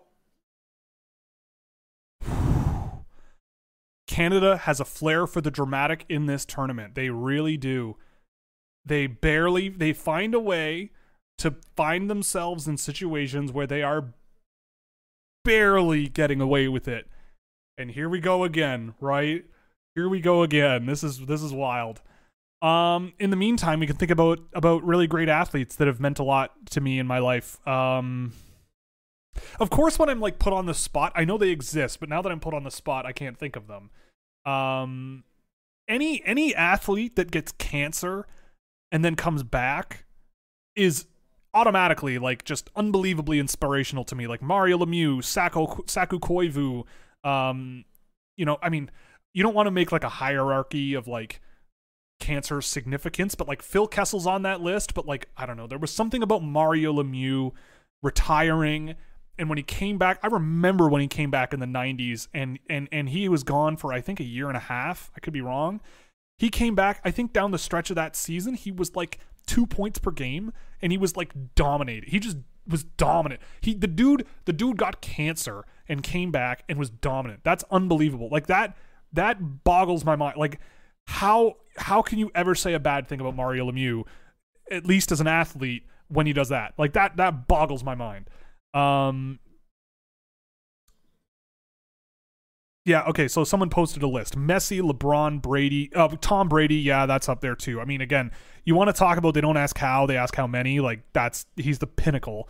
Michael Jordan, yeah, I have a lot. You know what? After, I didn't really know a whole lot about Michael Jordan outside of Space Jam, and not much else, until that Last Dance documentary came out at the beginning of the pandemic.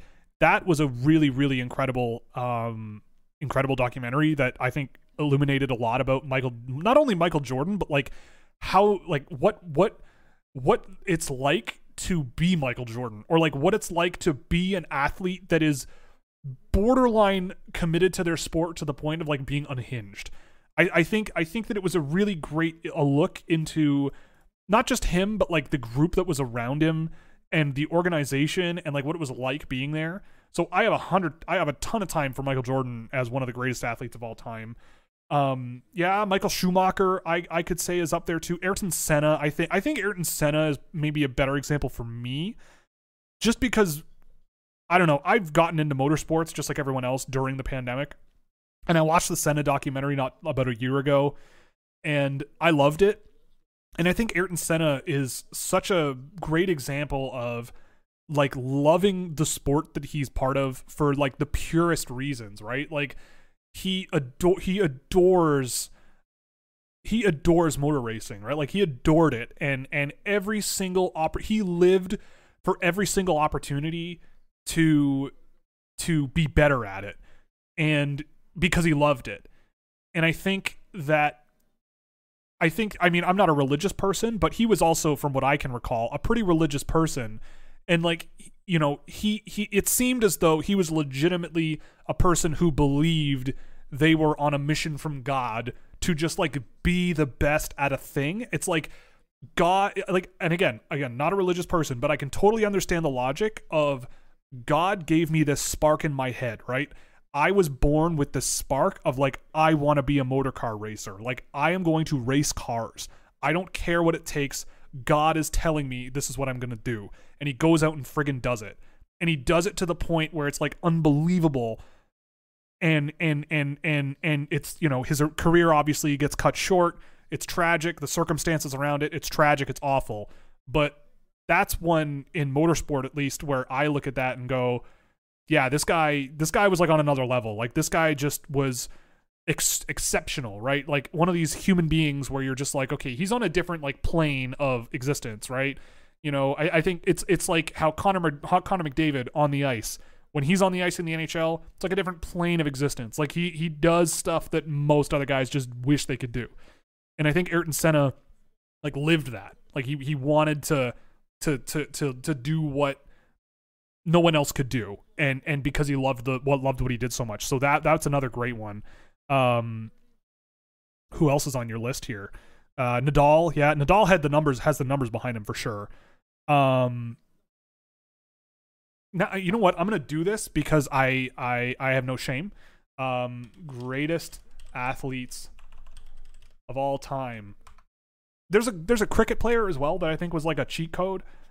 I also, you know what? I'll throw Muhammad Ali in there because I'm also a history buff, and I have so much respect for what Muhammad Ali sort of stood for, and what he did with himself in his life, and how he presented himself, and you know, like, I don't mind a guy who trash talks, especially if they can back it up, right? Like, and he backed it up every time. But he also was a guy who had principles in life and stood up for what he believed in, and like legitimately went to bat. Like, he was blacklisted because of what he believed in a country where it's like, oh, you're allowed to believe whatever you want. And I think that is so admirable. Like, whether he's right or wrong on how he felt about the issues that he was passionate about, I mean, you can argue that, but I look at a guy like Muhammad Ali and go, you know what? The positions that he had and the things when you listen to what he was talking about when people would push back on him for how he chose to live his life, you can see. I absolutely empathize with how Muhammad Ali saw the world, how he saw, you know, things like the Vietnam War, and how he was avoiding the draft and how he was penalized for that, but he had very good reasons for doing so. And I again, like, I thought that was a very interesting sort of inflection point in history for America. Like, he was a good sort of exemplary case where that's the case. You know, he's just a very, it was, I would never say like, I want to be like Muhammad Ali, right? Like, it's not like I idolize him to the point where it's like, I want to be like him, but I always find, I love stories and people who are living lives that are extraordinary. Right? Like, something beyond just living a normal life, right? Like, he wasn't just a great athlete. Like, he was a phenomenal athlete, but out of the ring, he had this like persona that was like larger than life, and he really believed what he believed, and he stuck by it to the point where the government got involved. Like, that's crazy. That's crazy to me. And I can't even imagine, like, I get freaked out when I have takes like, oh, I don't think Matvei Michkov's a top 5 pick. The Canadian government's not going to blacklist me for saying that Matvei Michkov's not a top 5 pick, right? Like, that's not going to happen. Some people are going to leave silly comments on my channel and say, I don't watch hockey, or I don't whatever. I don't care. I don't care. That stuff just blows my mind, though, and I think he's a great example of that. I don't know, Wilt Chamberlain, sure. Jim Brown, whatever, sure. Lance Armstrong is on this list. That's questionable. Tiger Woods, maybe not someone you want to idolize, but he was a great athlete. Jackie Robinson, I think, is up there too. But again, that's strictly political. But he also was a great athlete. But I think, you know, I just can't imagine living that life. Like, it just blows my mind that Jackie Robinson was a person who was alive and did what he did.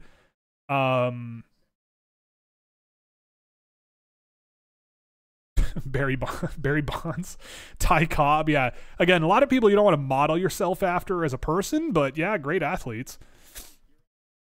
Deion Sanders, any multi-sport athlete for sure. Yeah, definitely up there. Yeah, Ty Cobb is on this list. I thought that was really funny.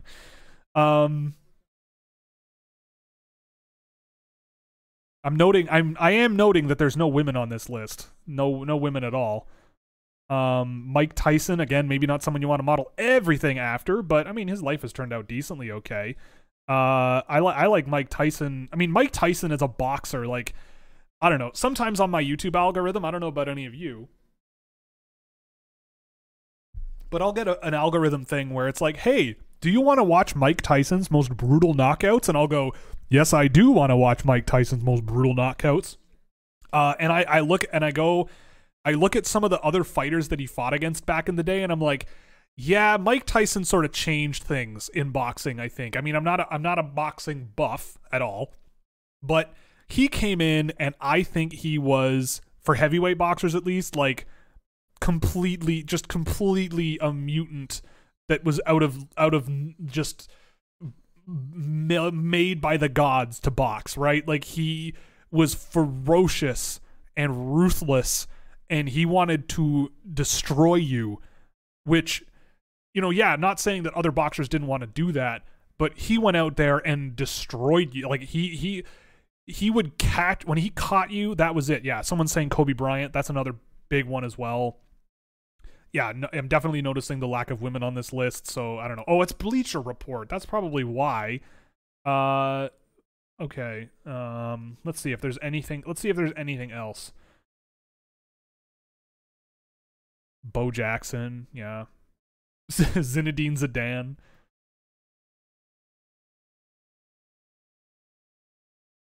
Okay, so this is more about just like athletic ability, I guess. Jesse Owens is a big one. I think Jesse Owens is a big one. Jesse Owens, like, again, 1936 Olympic Games in Berlin. Jesse Owens goes out there and wins 4 gold medals in front of a guy who is literally like, you should not exist. That is the most insane, badass thing I have heard in a long time. Jesse Owens is unbelievably inspirational to me, just because, again, it's like, what is he even like? That's a man that lived, right? Like, Jesse Owens did what he did, right? Like, that's an unbelievable, like, just the life situation is just completely bananas to me and otherworldly. Like, I just cannot even begin to comprehend what that must have been like to win multiple gold medals at an event where the guy who ran the show, where you were racing and everything, was like, yeah, no, you don't have a right to be alive, basically. Like, I am so superior to you that, like, I'm getting rid of you. And he went out there and was like, yeah, how about this? And he won 4 gold medals. Like, that's bananas to me, and that's incredible. Like, again, I'm a sucker for inspirational stories that go beyond just being really good at the sport, right? Like, where you overcome adversity and, like, psychological adversity, like that setting that aside and being able to win gold medals just, like, boggles my mind. Oh, and here's Alexander Karelin. Oh yeah, I know about this guy. Again, I'm not a wrestling guy. I don't know much about this. But yeah, undefeated for 13 years. Not bad. That's pretty good.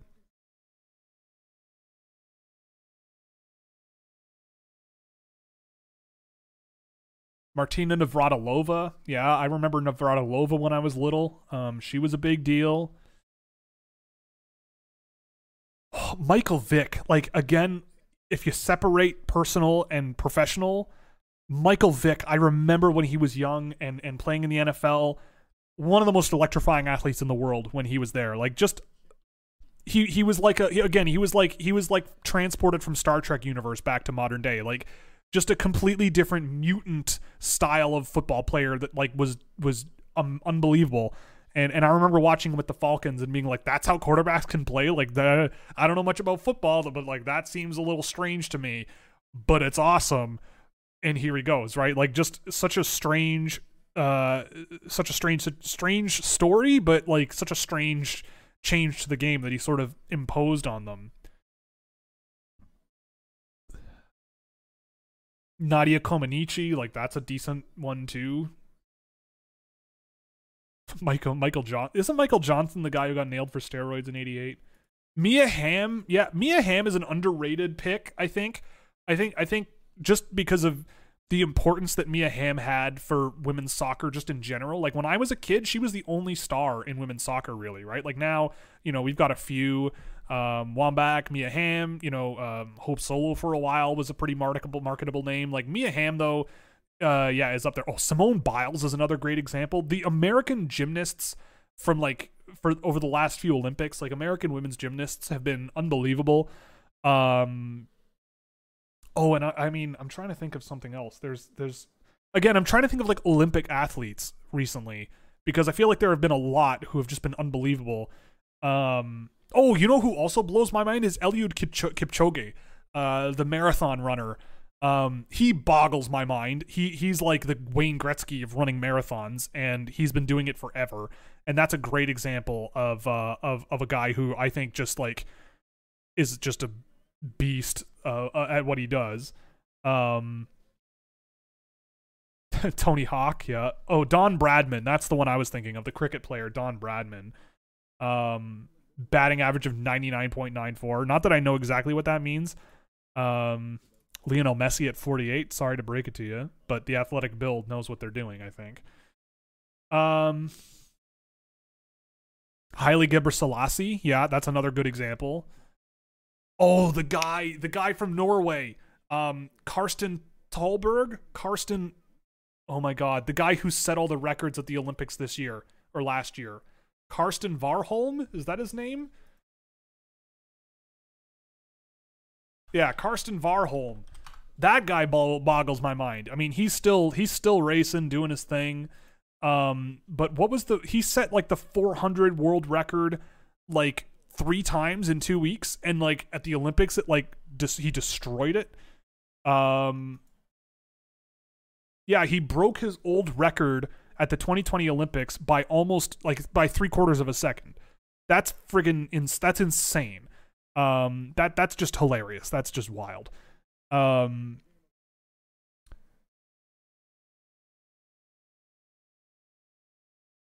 Max Verstappen. Yeah, I think Max Verstappen, like cross section right now, is certainly there relative to their sport. Like this season in the F1 year, it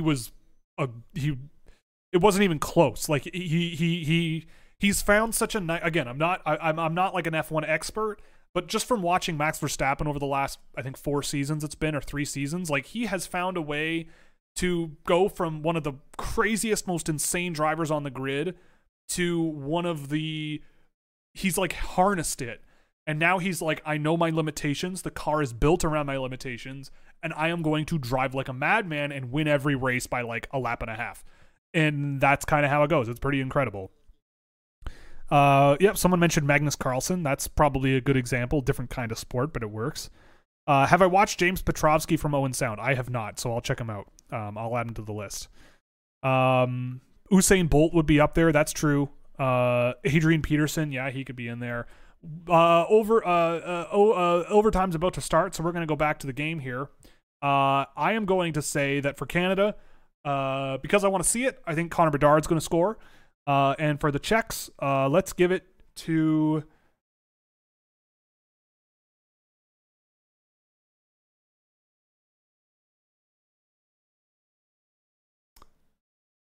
Yeah, we'll go with Matthias Shapovalov. We'll say Shapovalov and Shapovalov and Bedard. That'll be it.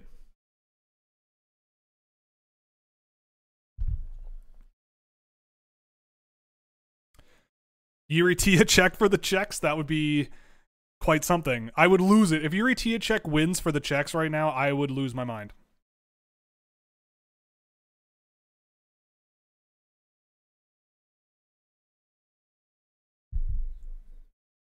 I wouldn't be able to handle it. I wouldn't be able to handle it at all, Alex. I wouldn't handle it at all. I wouldn't handle it well. I'll say that.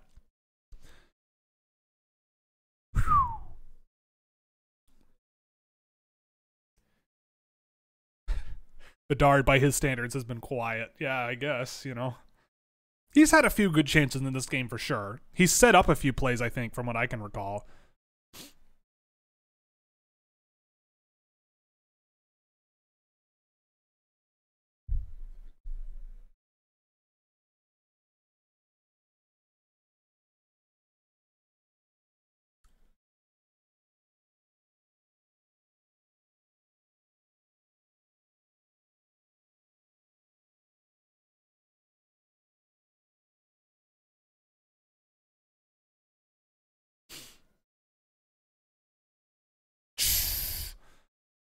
there's a bit of that Connor Bedard being allowed to do whatever he wants there. But it's cool. It works.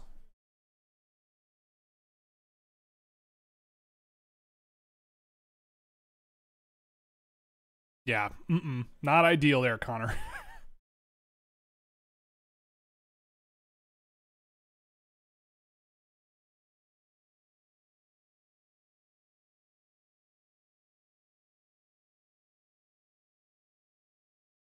Yes. Someone just mentioned that the Rangers didn't draft Adam Fox. They got him in a trade. That is true. I forgot about that.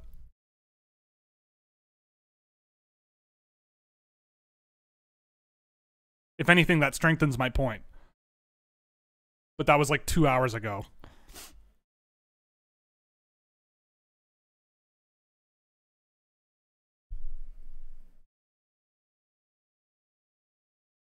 Oh boy.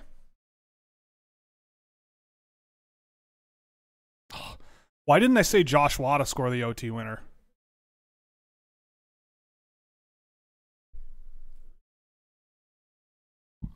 I don't fault Adam Fox at all. If anything, more people should do that. Pick where you want to play. If you have the opportunity to pick where you want to play, pick where you want to play. That's how I want the world to work. Don't force 18-year-olds to play just where a bunch of old dudes say you should play. Pick where you want to play. Let teams sell you on their program and follow through. Hold them to account. DJ D-Stu, what's going on, bud? We're boys. We go back. I'm not stressed. I'm good. Time for a refill, though. Gotta reach into my bag of tricks. Yeah, that ain't icing. Come on.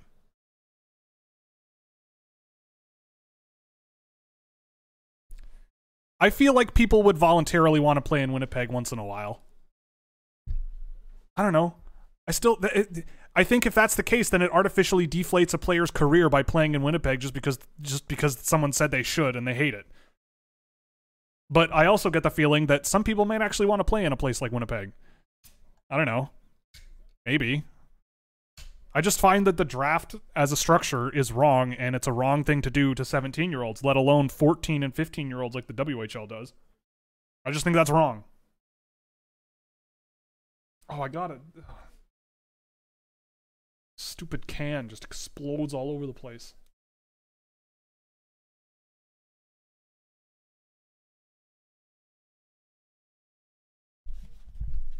I'm gonna need to put all my keyboard keycaps through the dishwasher.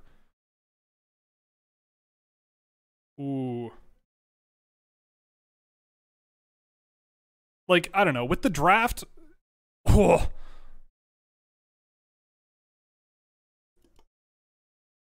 I need a commercial break here. Like, with the NHL draft, the way I see it is you make it so that you have a system where teams have a certain number of entry-level contracts they can hand out every year to whoever they want, and it's an unlimited cap amount. There's a specific cap limit for the total amount of entry-level contracts you have on your team, but as long as you're under that amount, you can offer any player you want, any number you want.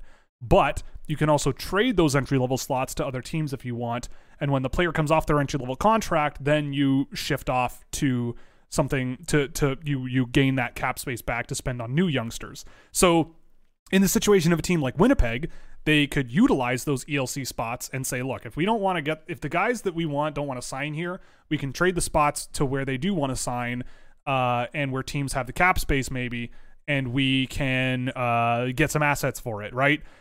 Because I think if you're like the Winnipeg Jets and you're like, well, you know, the 17-year-old kids don't want to play for us, but we can trade our entry-level contract slots and get, you know, 26-year-old veterans who can still play for us. And, you know, maybe you have the equivalent of the first 2 rounds worth of players in this pool of entry-level contracts, and the rest get drafted, right? Like, my whole thing is, like, the best of the best in the world should have more flexibility to choose what fit they think is the best for them, right?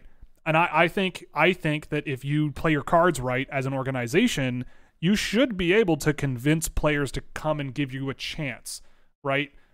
And I think that you can also, in the draft, if you play your cards right, always find guys that are undervalued by other teams. And I think there is something socially advantageous to indicating to a teenager that, like, yes, we really believe in you a lot more than everyone else, and we really want to do what we think is best for your career. Like, that's what I am more interested in.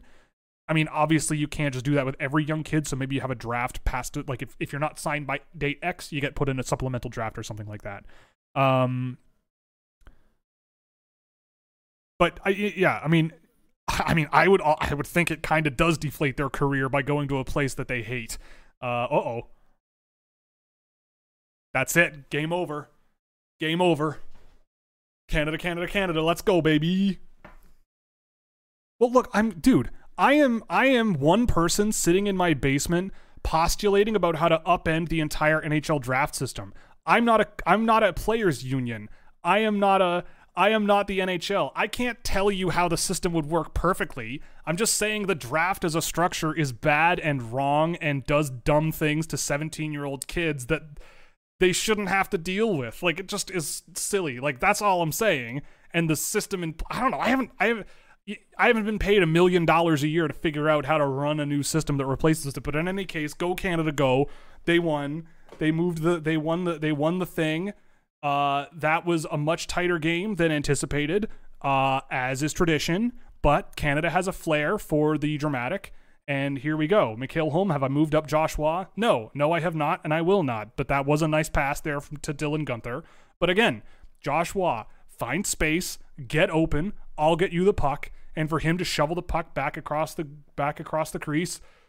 Great, good move. That's a good move. Good for him.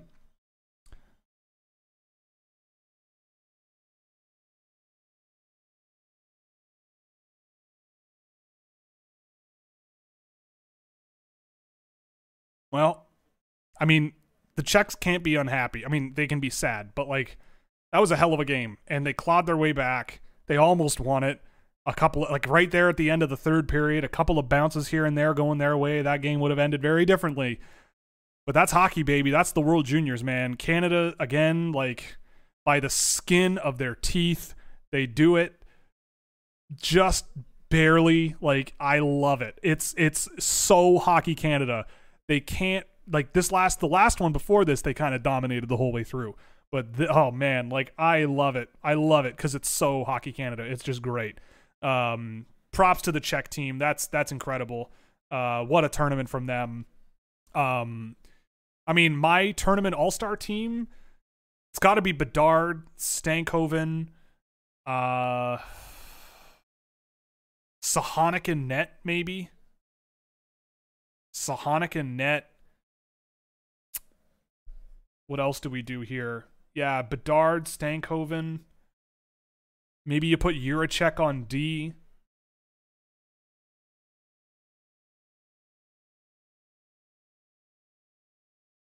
What else do we have here? Logan Cooley should be on there. So Bedard, Stankoven, Cooley, I think, go up front. On D, I mean, part of me wants to put Luke Hughes back there, but I don't know if he deserves it. Juracek, maybe Nemec or Zellweger. Probably Nemec.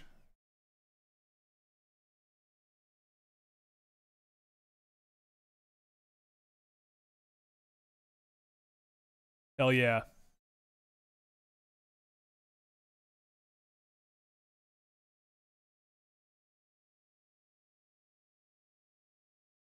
Yeah, Sahonic has to be the goalie.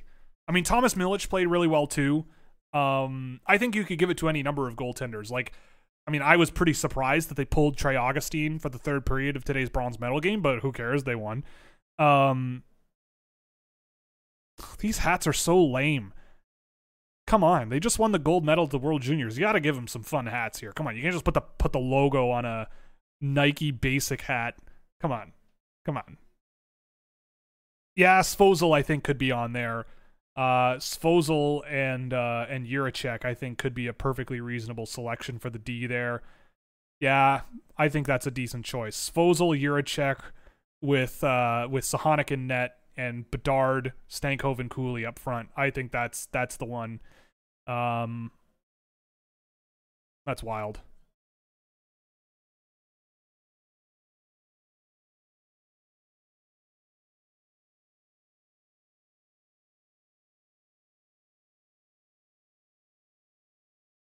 Aw, Brennan Othman and Shane Wright. They get to share a gold medal together. That's nice. Twitter and Reddit are really low on Luke's play. Luke Hughes? Yeah, I mean, Luke Hughes is bad. Like, we went over this before. Luke Hughes' bad moments were terrible, but he had some good moments. Like, he is a guy where he's Tesla stock. Some of the time, you're going to love owning Tesla stock. Some of the time, you're going to want to, jump off a building if you own Tesla stock. With Luke Hughes, you get good and bad.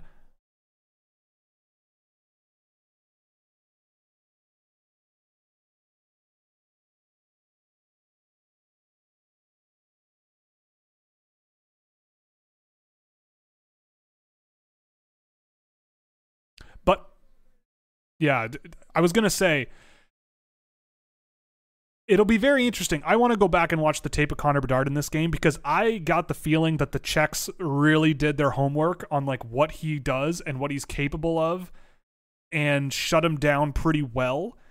Like, again, he was spectacular in this tournament, but he's not there's stuff there that could be dug into and really sort of examined. Because he's a player that does have some strange tendencies, but when it works and when he does get the chance to shoot the puck, it is pretty friggin' incredible. And when he can make a play and he has that capability as well. Extraordinary hockey player, but very, very interesting how tight the Czechs played him and how much they were able to sort of shut him down a little bit. Really, really good stuff. What an unbelievable tournament this year. I mean, unbelievable. And we can run through it, right? Like, Austria was not good, right? They were not good. They probably, under normal circumstances, they would have been relegated. Not a great situation for the Austrians, but whatever, right? Cool. They showed up. They played hard. Cool. Latvia, I thought Latvia played actually pretty well. I thought Latvia played pretty well, all things considered. They always show up for tournaments. They always sort of try to grind you down, slow you down. They played really well in the relegation side of things against Austria and managed to keep themselves in the tournament for next year. Great stuff. The Germans, they were also not very good, but they got through the quarterfinals because Austria was worse. I don't know. We'll see how things go, but I mean, I've watched a bit of the German guys that could be on the team next year.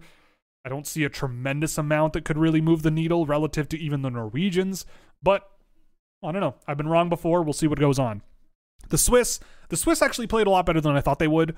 I thought they played pretty well, all things considered. They didn't have the flair, but they actually had some cohesion to their team. They had guys that could really push pace and get up the ice.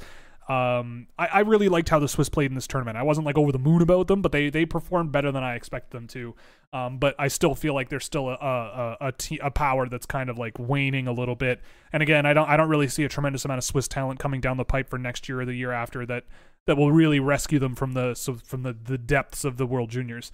Finland, they were mid, right? Finland was a team that I had ranked fourth, but honestly, between them, Czechia and Slovakia, like you could have mixed them around. I said that in my report before the tournament. These guys could the Finnish team could have been fourth, fifth, sixth, whatever. I wouldn't have cared. They played kind of boring. They were okay. Grindy, sort of physical hockey, kept things tight. Didn't really score a whole lot. Didn't get scored on a whole lot. Just kind of whatever. Slovakia, I loved watching the Slovakian team play, and they have a lot of guys coming back that will help them get even better, right? So next year you're looking at Dvorsky coming back, Sturbach coming back. František Dej was pretty good actually in the limited time that I saw him play, so I'll have to go and take a look at him, but he looked actually pretty decent a few times watching him play. Sam Honzik is coming back. Alex Sunik's coming back. He played great. Adam Shakora, he's coming back. I thought he played really well. Servac Petrovsky, he's coming back almost certainly. David Notny, I don't know who that is, but he's eligible. Adam Zlinka, I thought he was okay. Simon Nemec could come back next year, I guess. I don't think Mashar can come back, but they're going to have a pretty good group of guys returning. Like, that is 10 guys that can come back. Sweden has 11. Like, that could be a lot of fun to watch. What else do we have here?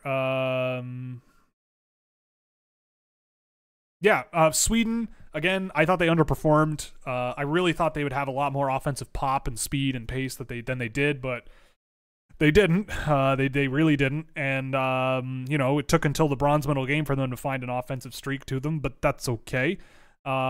They played okay. They had really great goaltending from Carl Lindbaum. Just, again, hoped for a little bit more out of them, but an 8-7 bronze medal game is not a bad consolation prize. I thought the States played really well. In that semifinal against Canada, I thought it was a close 6-2 game. I thought they had a lot of really, really good chances. Thomas Milic played extremely well in that semifinal. The States had a really dangerous offensive team. They can shoot. They had guys who could shoot. They had guys who can skate. Their defense was a bit of a weak point, maybe. I thought Trey Augustine stepped up really, really well. And check Canada. Canada, look, they won, so I guess I can put them up top now. Canada was the pre-tournament favorites. Again, they had a rough start to the tournament. They almost lost the gold medal game. There was a period in the semifinals where I really thought they were at risk. It was tight. And that Slovakia game in the quarterfinals, again, pretty easily could have not gone their way. But they found a way, as they do often. They found a way to win. Pretty incredible stuff.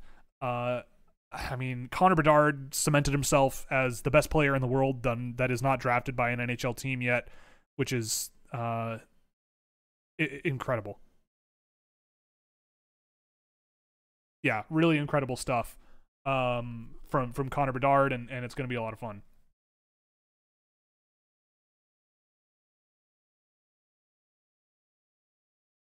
What the fuck? Weird.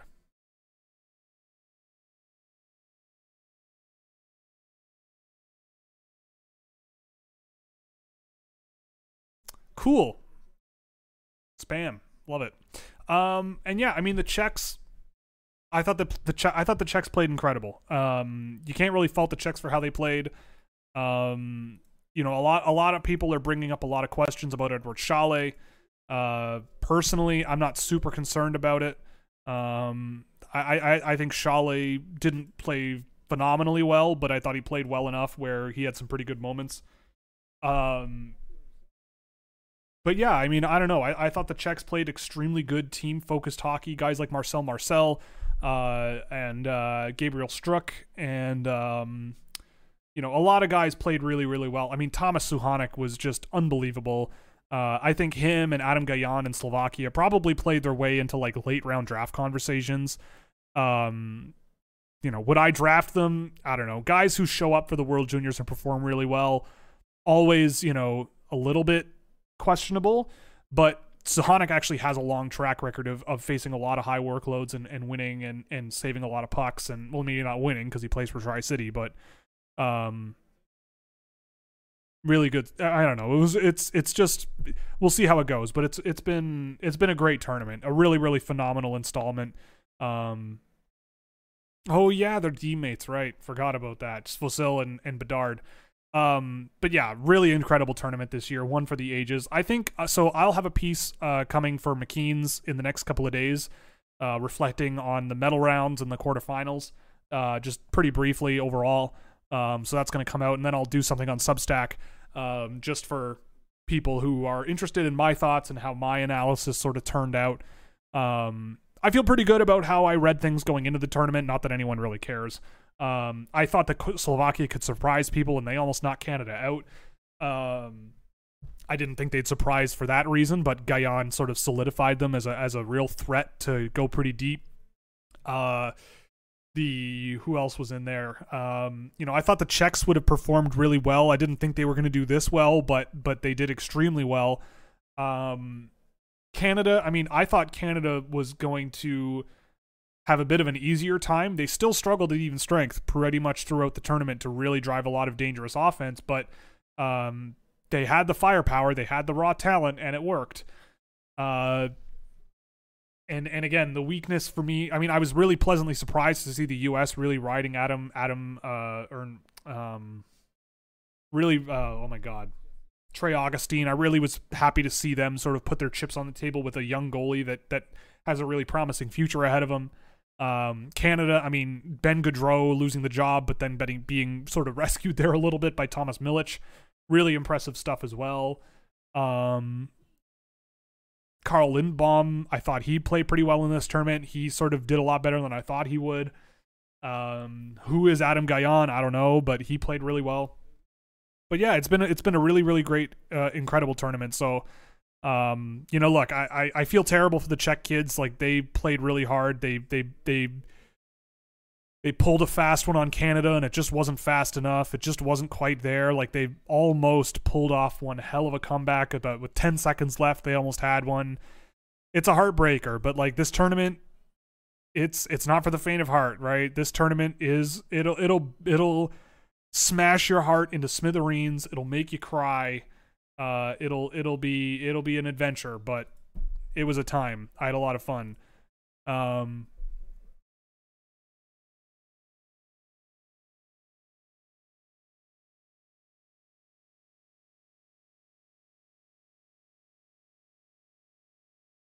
Yeah, like Adam Fantilli was great in this tournament. I absolutely going to be in my top 2. There's no doubt about it.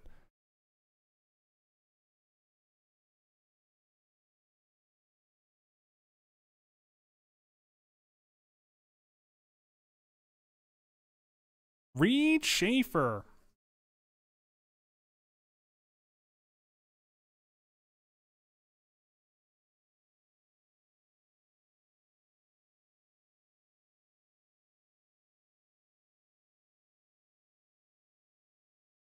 Daddy Gunther, yep. My new god.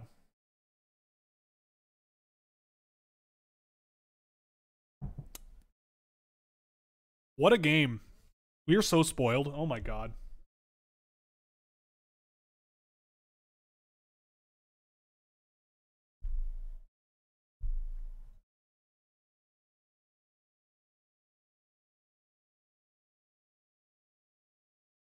Is it a requirement that you have to be bald to coach for the Canadian hockey team? Because if so, I should shave my head. I come from a family with great hair genes, so that's why I'll never work in hockey. I have too much hair, and my grandparents both passed away in their 90s with lots of hair on their head.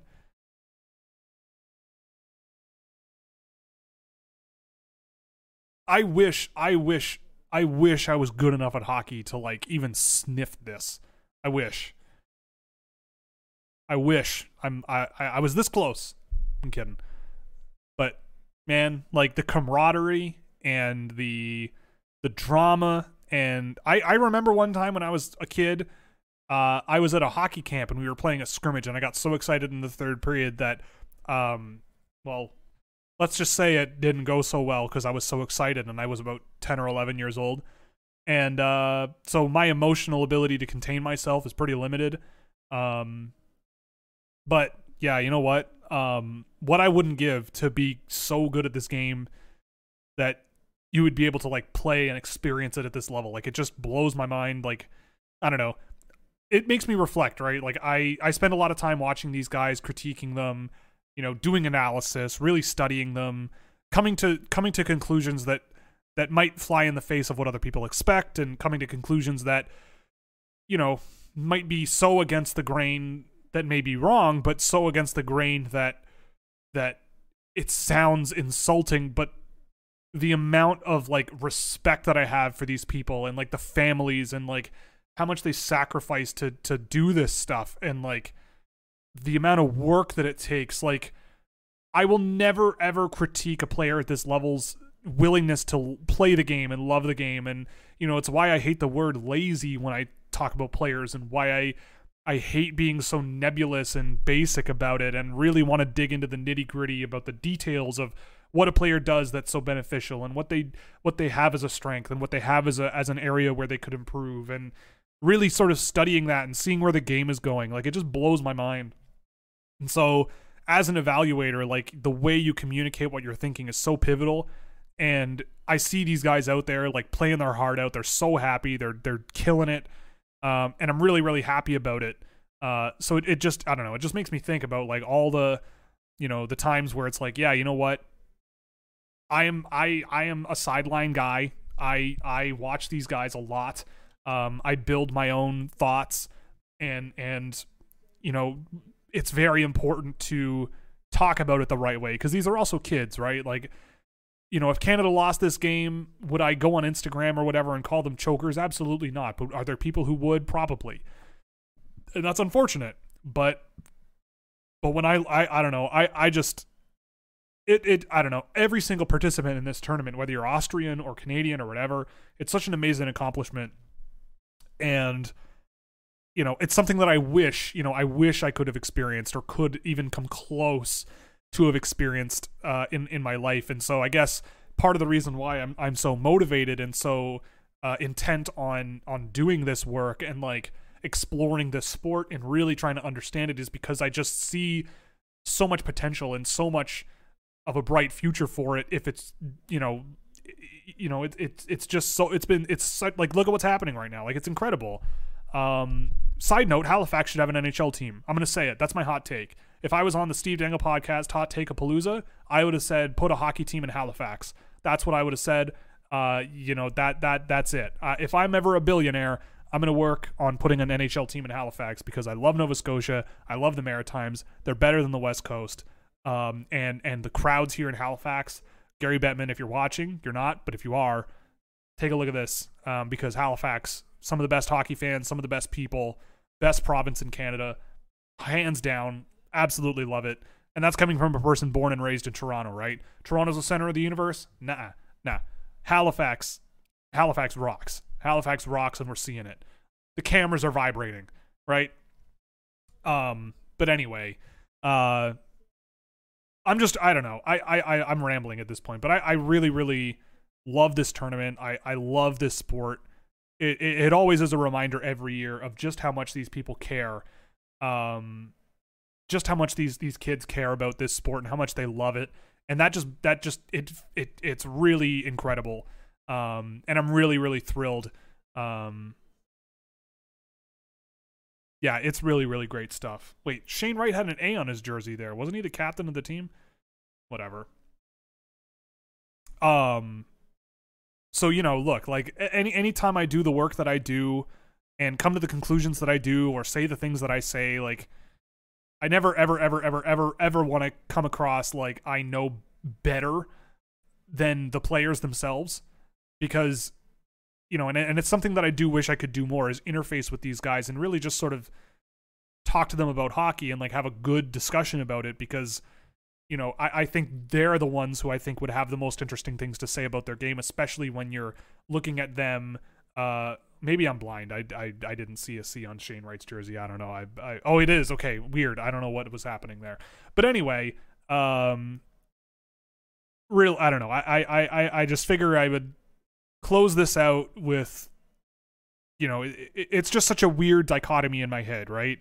And I wrestle with this a lot, where I never played at a super high level. I always loved hockey. I wish I could be good enough to play at this level. I really, really do.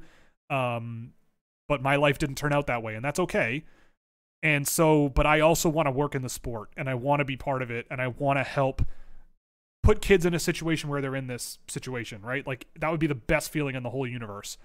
And so being able to find a way to get there without coming across as disrespectful, as someone who says a lot more than what they think they know, when I spend so many friggin' hours of my life watching this sport from anywhere in the world and watching these guys specifically and doing it for so many years, it's really, I don't know, it's a weird feeling and really motivating, but also, I don't know, there's just a lot of reflection that goes on whenever this happens. But yeah. Oh, someone said, gotta start tracking the best hair in the draft. That's a good point. Logan Stankoven's broken tooth there is an A+ move there, so that's wonderful. I can't hate the hat that Joshua is wearing. I can't hate it at all. Look, Joshua had a good tournament. He did. I'll admit that. He had a good tournament. He played his role extremely well. That primary assist on the OT goal, yeah, he did that. That was the extra pass that they needed. And it worked. I'm bold enough to admit that a player that I'm not the biggest fan of had a really, really good tournament. Look, if I turn out to be wrong about Joshua, then I turn out to be wrong about Joshua. But he fit in on that line really, really well. So maybe that's something for the Montreal Canadiens to carry forward. But But yeah, this has been a really, really incredible tournament. I can't look at. I mean, I would say like Sweden and Finland are teams that I think I expected a little more out of, but just the amount that I saw out of Slovakia and Czechia and Latvia, even Switzerland, just unbelievable stuff. And I think that everybody, it's just such a cultural cornerstone, such a great tournament, and I don't know, it's just it never gets old, right? I've been watching this tournament since I was 7 or 8. I remember like when was it Mark? I think I remember very distinctly when Marc-Andre Fleury handed the Americans, not literally, but basically handed the Americans their first gold medal in this tournament by putting the puck into his own net off of a defender's bum. That was, I remember crying in front of the TV, sobbing uncontrollably at that when it happened, and praying to whoever is up there that didn't actually just happen, but it did. But that's the World Juniors, right? Like that's how it works, and it's just unbelievable. So I hope it keeps its luster. I'm gonna sign off. This has been really amazing, really, really fun. I hope we'll do this again next year when the World Juniors come around. Maybe we'll do this at the under 18s as well. I'll close by also urging people to keep up with and watch as much of the women's under 18 as you possibly can. It is a much more even tournament than it used to be. It's a great tournament. It's basically the closest thing we have to an equivalent for women's hockey. They deserve the attention. It's also it's actually kind of funny to me that oh my goodness. I think her name is Adele Sapovalova. She is Matthias Sapovalov's sister, or Matthias Sapovalov is Adele Sapovalov's brother. She is a 16-year-old playing for the Czech women's team. The Czech women's team is a ton of fun to watch. I would recommend them, and she is a focal point. She's 16 years old and playing, I think, her third under 18s, and she is quite a hockey player. It's going to be a lot of fun, and I'll be tuning in as much as I possibly can. And it's really, really worth watching. And you also get to see the Japanese women's team play, and Japan has real good hockey vibes when they play, both men and women. So highly recommend watching them play. This could be a fun one too, as well. So with that said, thank you so much. This was a lot of fun. I've been on camera for almost 4 straight hours. I am very, very tired in the throat from speaking. If you're ever in Toronto, highly recommend checking out Bandit Brewery. They're not paying me to say that, unfortunately. Also, thank you very much to Fanatics and McKean's Hockey and Blue Line Hockey IQ program from Marcus Gustafson for sponsoring the show. You can scan the QR code above my head to get all of the gear that you want from Fanatics, and I'll get a small kickback on what you spend. So thank you very much. This was a lot of fun. Go Canada, go. I'm very thrilled that my jersey with 16 on it and Scouch on the back has been worn by Connor Bedard. I think that's a sign. I am certainly not going to think too much about that and take it to heart too much. But thank you very much, everybody, for joining me. This was a lot of fun. We'll have to do it again sometime. The under 18s are not too far away, so maybe we'll follow it up with one of those. Thank you very much. Have a wonderful evening. If you can, get that bivalent COVID-19 vaccine. Might be a good idea. I'm scheduled for the end of January because I had to wait because I actually got COVID. But stay safe, stay healthy. Don't drink and drive. Be 19 or over if you want to drink in Canada. 21 or over if you're American. I don't condone the use of alcohol, considering I was consuming alcohol during this stream. And we'll see you around. Thank you very much. I don't know what else to say. This is me excited, by the way. I don't show emotion very often, but this is me excited. So go Canada, go. Connor Bedard and I share a number right now, so that feels pretty good. We'll see you around. Thank you. We'll be back next week. Have a great week. You're all